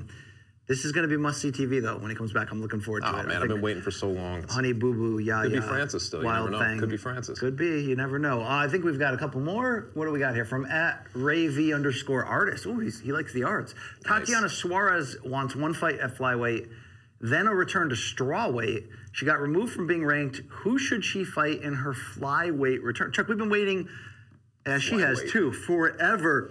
Once we heard that she's moving up in weight to 125, we feel like she could be a day one contender, in one of the rare where you're like, I kind of got to see what she looks like against Shevchenko. What would be the right introduction fight? Miesha Tate just tried to get introduced at flyweight, and Lauren Murphy got the best of her. I don't know. That's a tough one. Do you have somebody spring to mind? Like, I'm thinking of her. She's actually sort of dog-eared in that way. Like, she'll be a champion. I thought she'd be a champion by now. Obviously, it has not gone that way. And in fact, she's almost going the way of Zabit.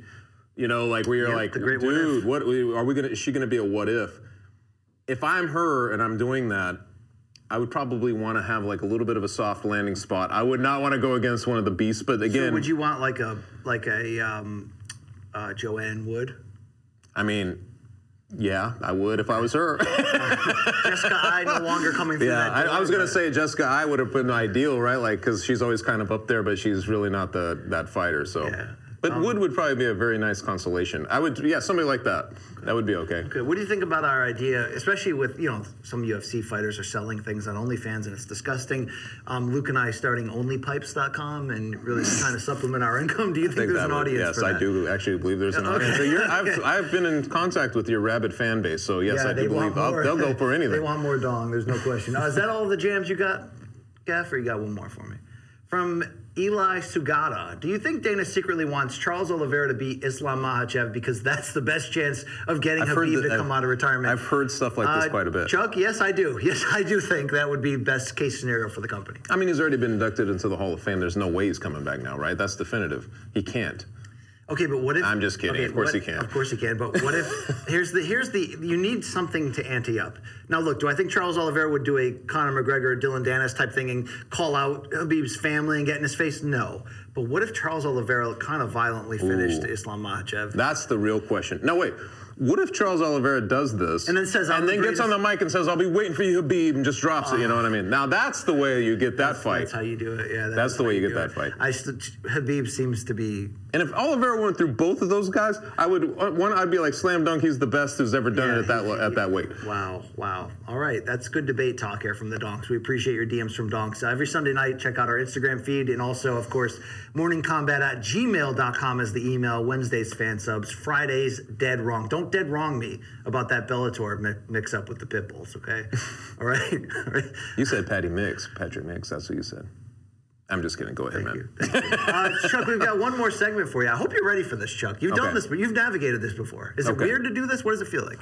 No, it's just like everything else. Everything's like equally weird with you, man. Go through my garbage with me and help me pick the kernels of corn. I would just do it like, this is just what we do around BC.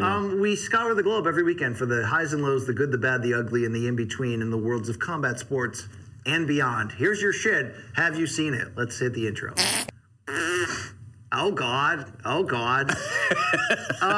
Here we go. It's already the midway point of the year, and it's already a close running for MK Donk of the Year in 2020. Chuck, there's a lot of worthy people. David Appleton. Right. There's a lot of worthy people out there.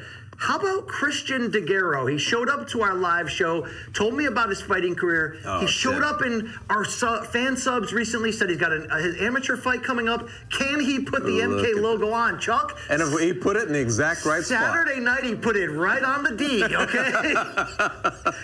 He was with... This is a true fan of the show to do that. He's in California. The promotion is called Spar Star MMA. We don't have actual fight footage. I don't know if they keep that off the web, but I was following his story on social media. But he won. Got the win. I think he's unbeaten as an amateur. Climbed the cage, but shout out to Christian DeGuerro, this guy. MK. Look at that. Balls across the nose, baby, as Dice Clay used to say, right where it matters. That's classic, man. That is Christian, awesome. we are not only following your journey, we're appreciative of you. By the way, he was working out with Tony Ferguson while wearing MK clothes. But if Luke is willing and our MK doc cameras are, I think we should corner Christian, Coach Latore style, and I'll work the spit bucket. Wait, where's he based? I think he's in California. Okay. That's a road trip. Yeah, road trip. I love this guy. Shout out all the way. Big time Christian DeGuerro fans over here. Let's go to UFC Fight Night in San Diego. We got some stuff to show. Flyweight Tyson Nam. You see this brutal counter shot to finish Odie Osborne. Good Lord, Chuck. Yeah, man. You were asking earlier about who else stood out. This absolutely stood out. Tyson. It was a night of underdogs, by the way. Yes. There was a lot of that sort of thing, but dude, that punch, holy. Dude, can we see that one more? Look at that. Oh, he's got a little O'Malley-like celebration. Look at that counter. Crumbled him. Damn. All right, let's keep it going here. And Josh tucked an extra one in there. That was good. Yeah, a little extra one for good notice. Bisping style with Hendo. Oh, boy. So that's Jason Quinlan. Josh Quinlan, excuse me. That's right. Jason Witt, the opponent. KO won the result, Chuck. This was good shit. Oh. Damn. You don't usually see that kind of quick piston, boom, jab, and then a guy go down like that. That's crazy. Very reminiscent of Bellator undercards, but specifically, have you ever been to a Bellator show where they do post-limb fights? Oh, yes, of course. Where the main event's over. Everybody leaves. All the local fans come close to the cage, and then it's just local guy versus local guy. Yeah, people getting flatlined, and then they drag them out and bring in the next one. Great. The guy coming in steps over the dead body. Yeah. Chuck, you had mentioned before that Nate the Train Landwehr kind of won the event with his co-main event performance. Well, how about here? Let's listen to his post-fight interview.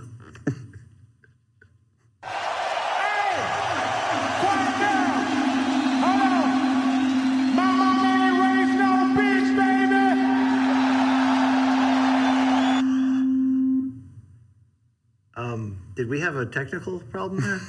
There was a loud noise. Sounded like a train. All right, well, Nate the Train would say, Mama didn't raise no bitch, and he got a big pop from the crowd. But what I love, Chuck, is that, I don't know if you realize that interview it just fell apart so quickly because every time DC would act a counter up, he'd be like, Nate the Train in the UFC, baby. I mean, it was full on. I think he has fully shown that he's not like us, not like common people. He's gonna his whole thing, even from the fight itself. I mean, what if God was really one of us? Just a slob, Chuck, like one of us. He'd look like Nate. Yeah, he would. Shout out to your moment, Nate Landwehr. I'd get him on this guy. Would you be a part of that? Oh man. You have to. I feel like that he's created for the room service. Yeah, we should get him. We should get Big Tuna from Bellator. You know my guy? Yes. Ben Parrish. Love that guy. Shout out all the way.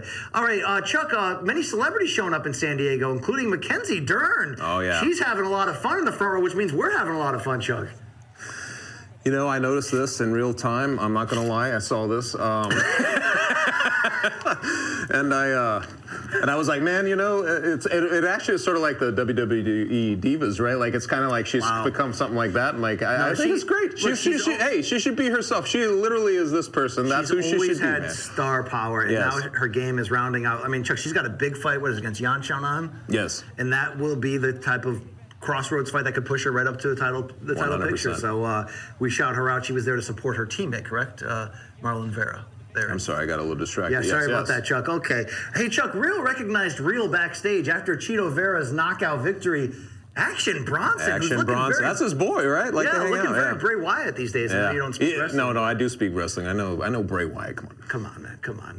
There's a lot of backstage. That's pretty cool. Right there. You know, that's what happens when New York base. He went all the way out to San Diego to check out his pal. That's cool. Have you ever been to San Diego? Oh yeah, I've been to a fight at that arena. It's gorgeous, right? It's an awesome. That arena though is like this old from the '60s, very old school. Rashad on Friday was trying to be like, San Diego's nice, but I just love South Florida. And people are like, yo, what kind of drugs are you on? I'm like, the good ones. I've seen Rashad. Yeah, the good ones. The good ones. There's no doubt about it. Well, I want some of those good drugs. Yeah, exactly. Let's go to UFC superfan Steve-O, speaking of celebrities, Chuck, and doing Steve-O things at Cage Side. There we go. I was going to say, does he have an extra row of teeth? Yeah. Oh, hey, that's Patty. Yeah. Hey, who was that 400-pound guy looking at him? So Patty got a big pop from the San Diego crowd, but he's looking thick between He fights. is. He said he was 200 pounds. Do you think he really is? That's ridiculous. Damn. I think he's just got a chubby face. It's always going to be that way. But when he's... They say that about me. Every fighter that meets me go, I thought you were going to be a lot shorter. Do I look like I think he does just have he's got a round face. What are you going to do? All right. What are you going to do? Fat face. When he comes in, I mean, he looks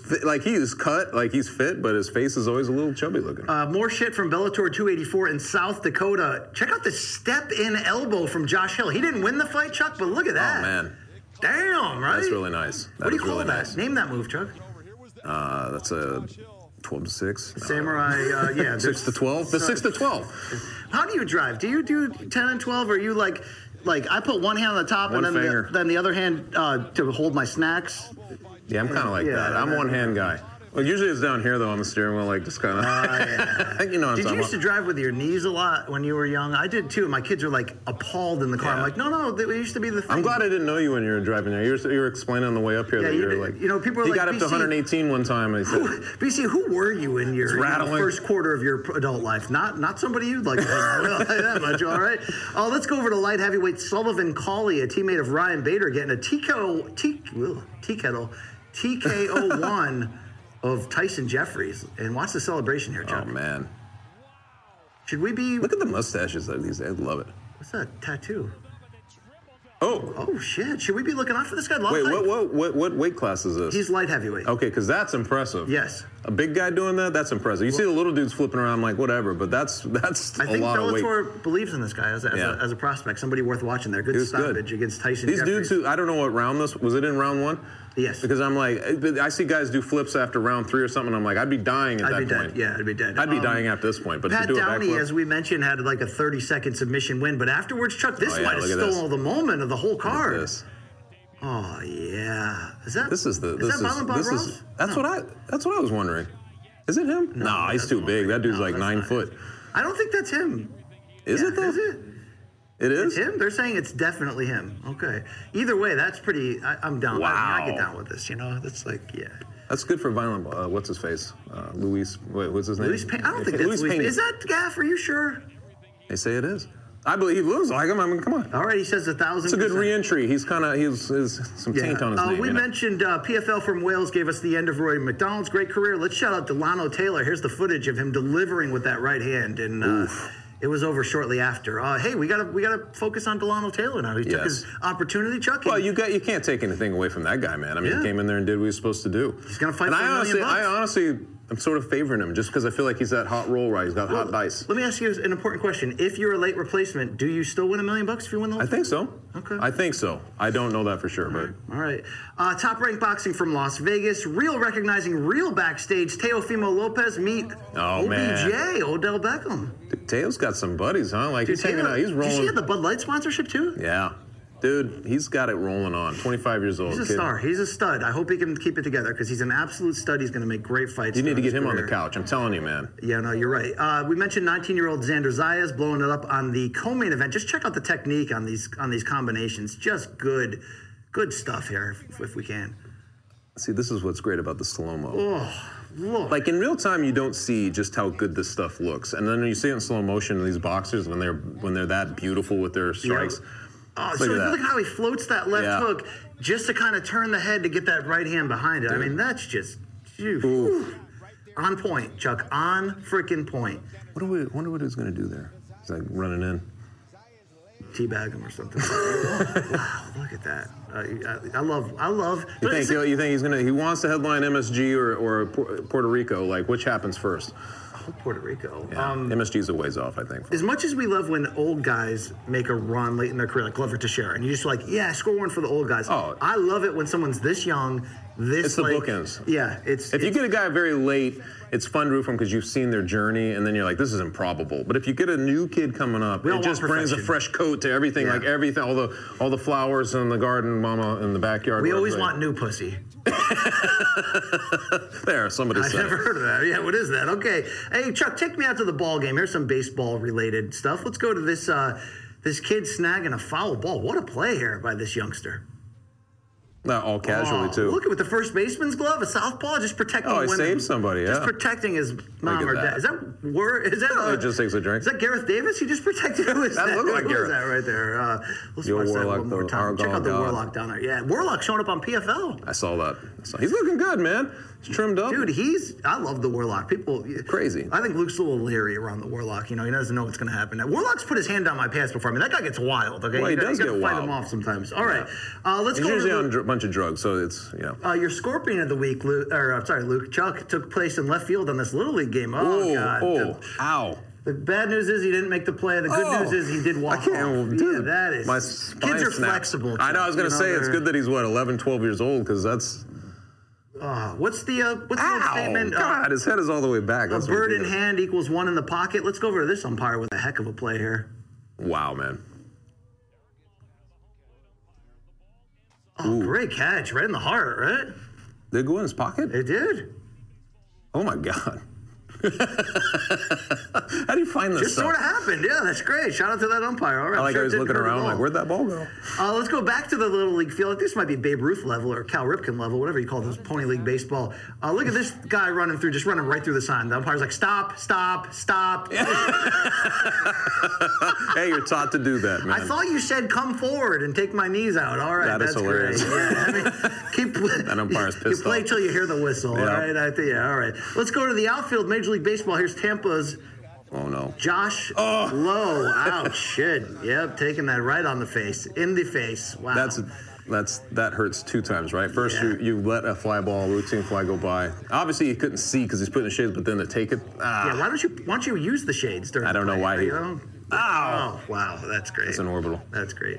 We'll stay with Major League Baseball. Here's the Oakland A's outfielder Sky Bull entering the game as a late defensive replacement in the outfield, and here's his reaction. Looks like me at midnight after drinking two. Well, there we go. Chucky got it out. All right. I think him and Paulo Costa were taking down a Malbec in the clubhouse beforehand, but. This is great. Dude, I got to know the backstory of this now. This is crazy. Was he probably swallowed the dip. That's probably what happened. Been there. Chuck, been there. I've been there. Been there. Those little bandit packs, you ever been there? I love that the camera's on him as he does that. The difference is I've been there when I was 19. I'm a piece of shit. Not now as a professional podcaster, all right? Yeah. Let's go to Russia. They give us wild things. Here's a produce basher, but please just look at the reaction of his wife and cat throughout this. Oh. This man does not need a Vegemite. He's the human Vegemite. What's going on here? He just shows you the power. If you want to prepare a salad. Just what is that, lettuce? She just wears the lettuce afterward? You don't need, you used to have to go to Gallagher to get a watermelon splash. Shout out to Look at This Russian, which always gives us gems on IG. They have Look at This American as well, just to be fair. But look, you don't That's need pretty impressive, I got to say. Like, being able to, come on. He'll toss your salad just like that, Chuck. What the hell is going on in this relationship? This is not good. Let's keep it going. Something's being oppressed there. Let's go over to the wedding. Remember that old tradition of throwing the bouquet and then some ex-college softball catcher knocks over your daughter and, oh, boy. Seen it 1,000 times. Somebody wants to, actually, that's true. There's violence in those. You ever been at like a nice, wholesome family wedding and then they do the garter belt thing where it's like, the sexual music and they're like, that's so like 80s, isn't that? That was very 80s. Yeah, and it's always some horny single guy like Uncle Billy or somebody coming in. Yeah, I've been there too. Yeah. All right, let's go to the backyard. This is the dad move of the week. Watch this move here from this dad during the cookout. Oh man, come on. Let's watch it one more time. Whoever just walks away like, get out of here. Yeah, dude, that's a big win. Kid just walks away from him. So many times I do cool stuff in the house and people are like, oh, just get away. Like, nothing humbles you quite like going home. My podcast, yeah, nothing humbles you like people in your house not caring at all. No, I feel like Luke for a second. As far as pranks go, I don't know if Peter North did this prank, but this chick's not happy. Not happy at all. I mean, what are we doing here? What the hell? Chuck, what is that? I don't even know what that is. Peter North. Good God, we're going to need cleanup on aisle Toyota Corolla. Or the foam insulation, I'm told. But it's not completely hardened. Wow, all right. Concert season is back. We just ranked our bands we've seen the most. This camera guy, unfortunately, this was his last show, Chuck. Oh. Ooh, and then the camera. Yeah, you got like the singer's like, oh shit. Who's that singer? Is that Daddy Yankee? I don't know. I don't really follow. Oh my God, music. that's always that's one of those who are like, is that dude dead? Yeah. You know? Good. He had a good run there, though. He was a good. Oh my God. It's time for some poor parenting. Sometimes you just got to do it for the gram, Chuck. No matter who you hurt. Okay. Sure.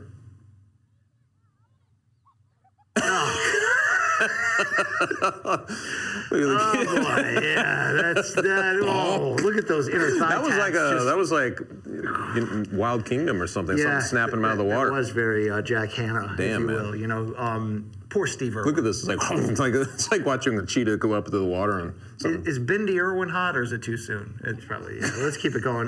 Let's go over to poor parenting allowing this young boy to play with this. What are we doing here? Oh boy. Okay. Yep. Yep. The good news is it's 4th of July. The bad news is you won't have children. My God. That's okay. Yeah. All right. Look at his face, poor kid. More bad parenting continues here, trying to distract their kid. Wait for it, Chuck.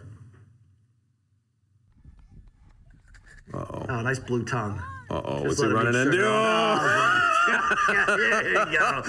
Right into a Camry. That's good. My Lord. That is good stuff. Okay. Chuck, we have found, remember that old iPad game, the Fruit Ninja? We found the guy it was based after. Check this guy out.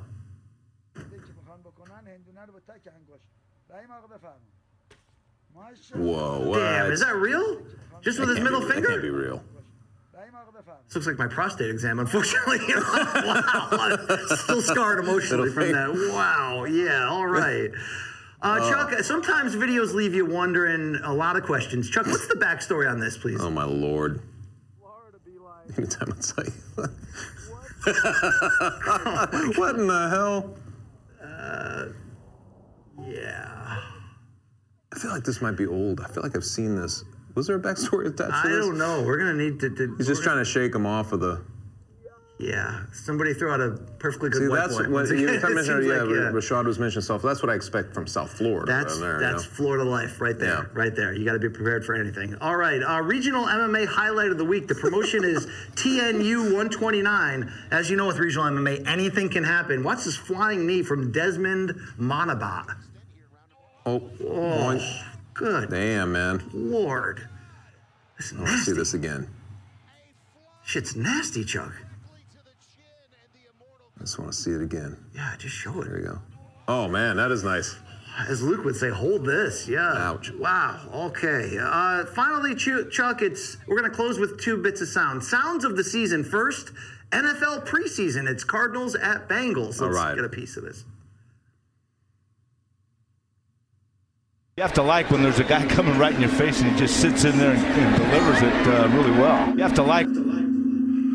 I mean, I don't think you have to like it, Chuck. Right? Is that an unwritten rule in football? Oh my God! No, how do you even find this stuff, man? It finds me, Chuck. It finds me. Okay. And finally, God. Pete Rose has not had a good week in the headlines with misogyny and things like that, but he did show up for the Phillies' anniversary of the 1980 World Series championship. This was a disastrous. They put him in the booth, Chuck. Now you realize why you don't put Pete Rose in the booth. God. Here we go.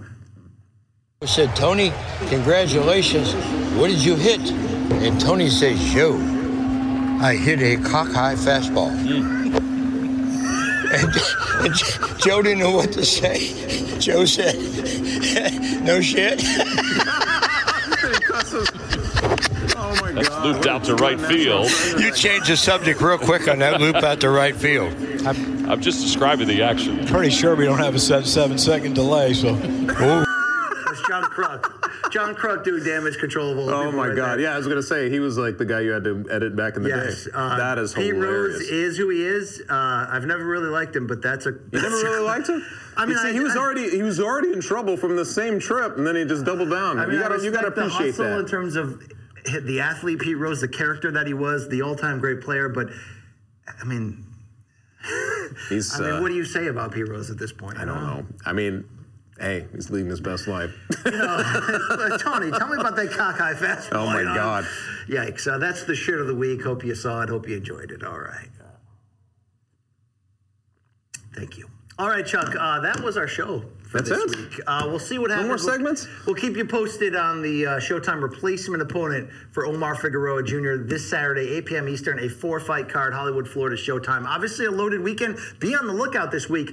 YouTube.com/Morning Combat. Right now you can watch Luke and I rewatching Usyk Joshua 1. I'll be checking that out. We got an Edwards Usman 1 rewatch coming out tomorrow. I'll skip that one. I'm just kidding. Come on. Tomorrow we got Chuck Mindenhall pregame preview UFC 278. So there's the socials. Follow us.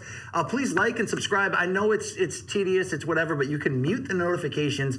It just shows that you've joined this army. It helps us corporately to build and get to the next level, get more financial support, all that good stuff. So is these podcast awards. Chuck, what's the real meaning if we are MMA best programming for the second straight year? I mean, what does it really mean? I don't know, but it does go a long way. Show you some of that paper, baby. Yeah, hopefully we get more of that paper. You can scan this QR code or go to worldmmaawards.com/nominees. We are up against Joe Rogan, the MMA Hour with Ariel Helwani, UFC Unvetted, UFC Dana White contenders. I mean, it's all killer and no filler.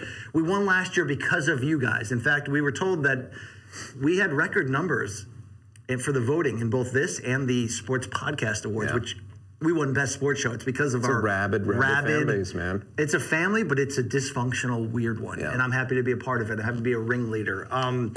Chuck, you know what I appreciate? And I mean this. People have a lot going on in their life, you know? Health issues with their relatives, you know, financial issues, lose your job, gas prices through the roof, but they can turn on this show a couple times a week. Hear some shitty analysis and some worse jokes, and they can, you know, they can feel good, you know? Yes, they can. That matters. And they do. That matters. It does. It should. All right, so I'd like to shout out all the divorced women watching, all the people in incarceration at the moment watching. Well, you've named almost the full demographic. BC and Chuck care. If don't nobody else care, I'll tell you that much. Chuck, where can we find you? Like, do you want to do that bit? I mean, are you selling anything? What's going on? I'm not. Well, you know, I am selling my hats. Boston Hey, man, you shouted it out last time. A bunch of hats sold. Dude, so, I was keep happy buying to hear those hats, that. man. So, I'm getting new shipments. I mean, we got more. Let's plug it right. MITH.com. The Myth, or is it The Myth? TheMyth.com. TheMyth. With an MITH. It's Chuck Mindenhall's personal website. There's great writing on there, but even better hats. Brought to you by who? Boston Even better Scally? hats, yes. Boston Scally, yeah. They're my partner in this, and they've been great, man. They're great hats. Here we go. The good news on the hats, it's the I have a big melon, like just a weirdly shaped long. It's long in the back, like Richard Hamilton, so it's got like this weird thing going on. So I need a long, wide hat. The hat fits perfectly. It's comfortable. It's high quality. The only drawback is it 100% is a midlife crisis hat because my wife says I look 55 with it. Your mistresses will like it. Trust me on this. Now, does your wife heckle you on the same level? Like, no. You know? No. Well, maybe. I don't know. You're telling me a little bit about your wife's complaints with you. I feel like she's a little strong with you. But I do hear about it. Usually hate me for the same reasons. Yeah. They're usually very similar too. Well, that's good. You're getting it both ways then. Doesn't matter where you're at. Studio, at home. Man of many seasons. He gets it both ways. There you go. Chuck, I hope you do too. Anytime you're filling in, it's like family here, Chuck, okay? Thank you, man. We love having you. It's fun coming down. The staff, they don't talk much. They're always on their phones, but they love you. Tristan, let's not do 3 years again before I sit at this. You're damn right. Damn, back in the bomb shelter. It's going to be a big week, even though Luke's on vacation. Let him be. Let him enjoy his time with his family. Luke's going to come back energized, but we're going to have a lot of coverage for you this week ahead of UFC, ahead of Joshua Usyk. It's going to be a fun week, Chuck, okay? It'll be good. It's great seeing you here. For our great staff here at Malka CBS Sports Showtime, we thank you. Gaff in the back, Long Island Luke. You got Jake on camera over here. Jake Von Amsterdam. Go Jets. Doc 7 in production at the moment. Thank you to all you out there, okay? Tip your waitresses. May all your ex-lovers stay satisfied. And never say goodbye, BC. Never say goodbye. Just keep talking. Goodbye. We got 2 words. We out.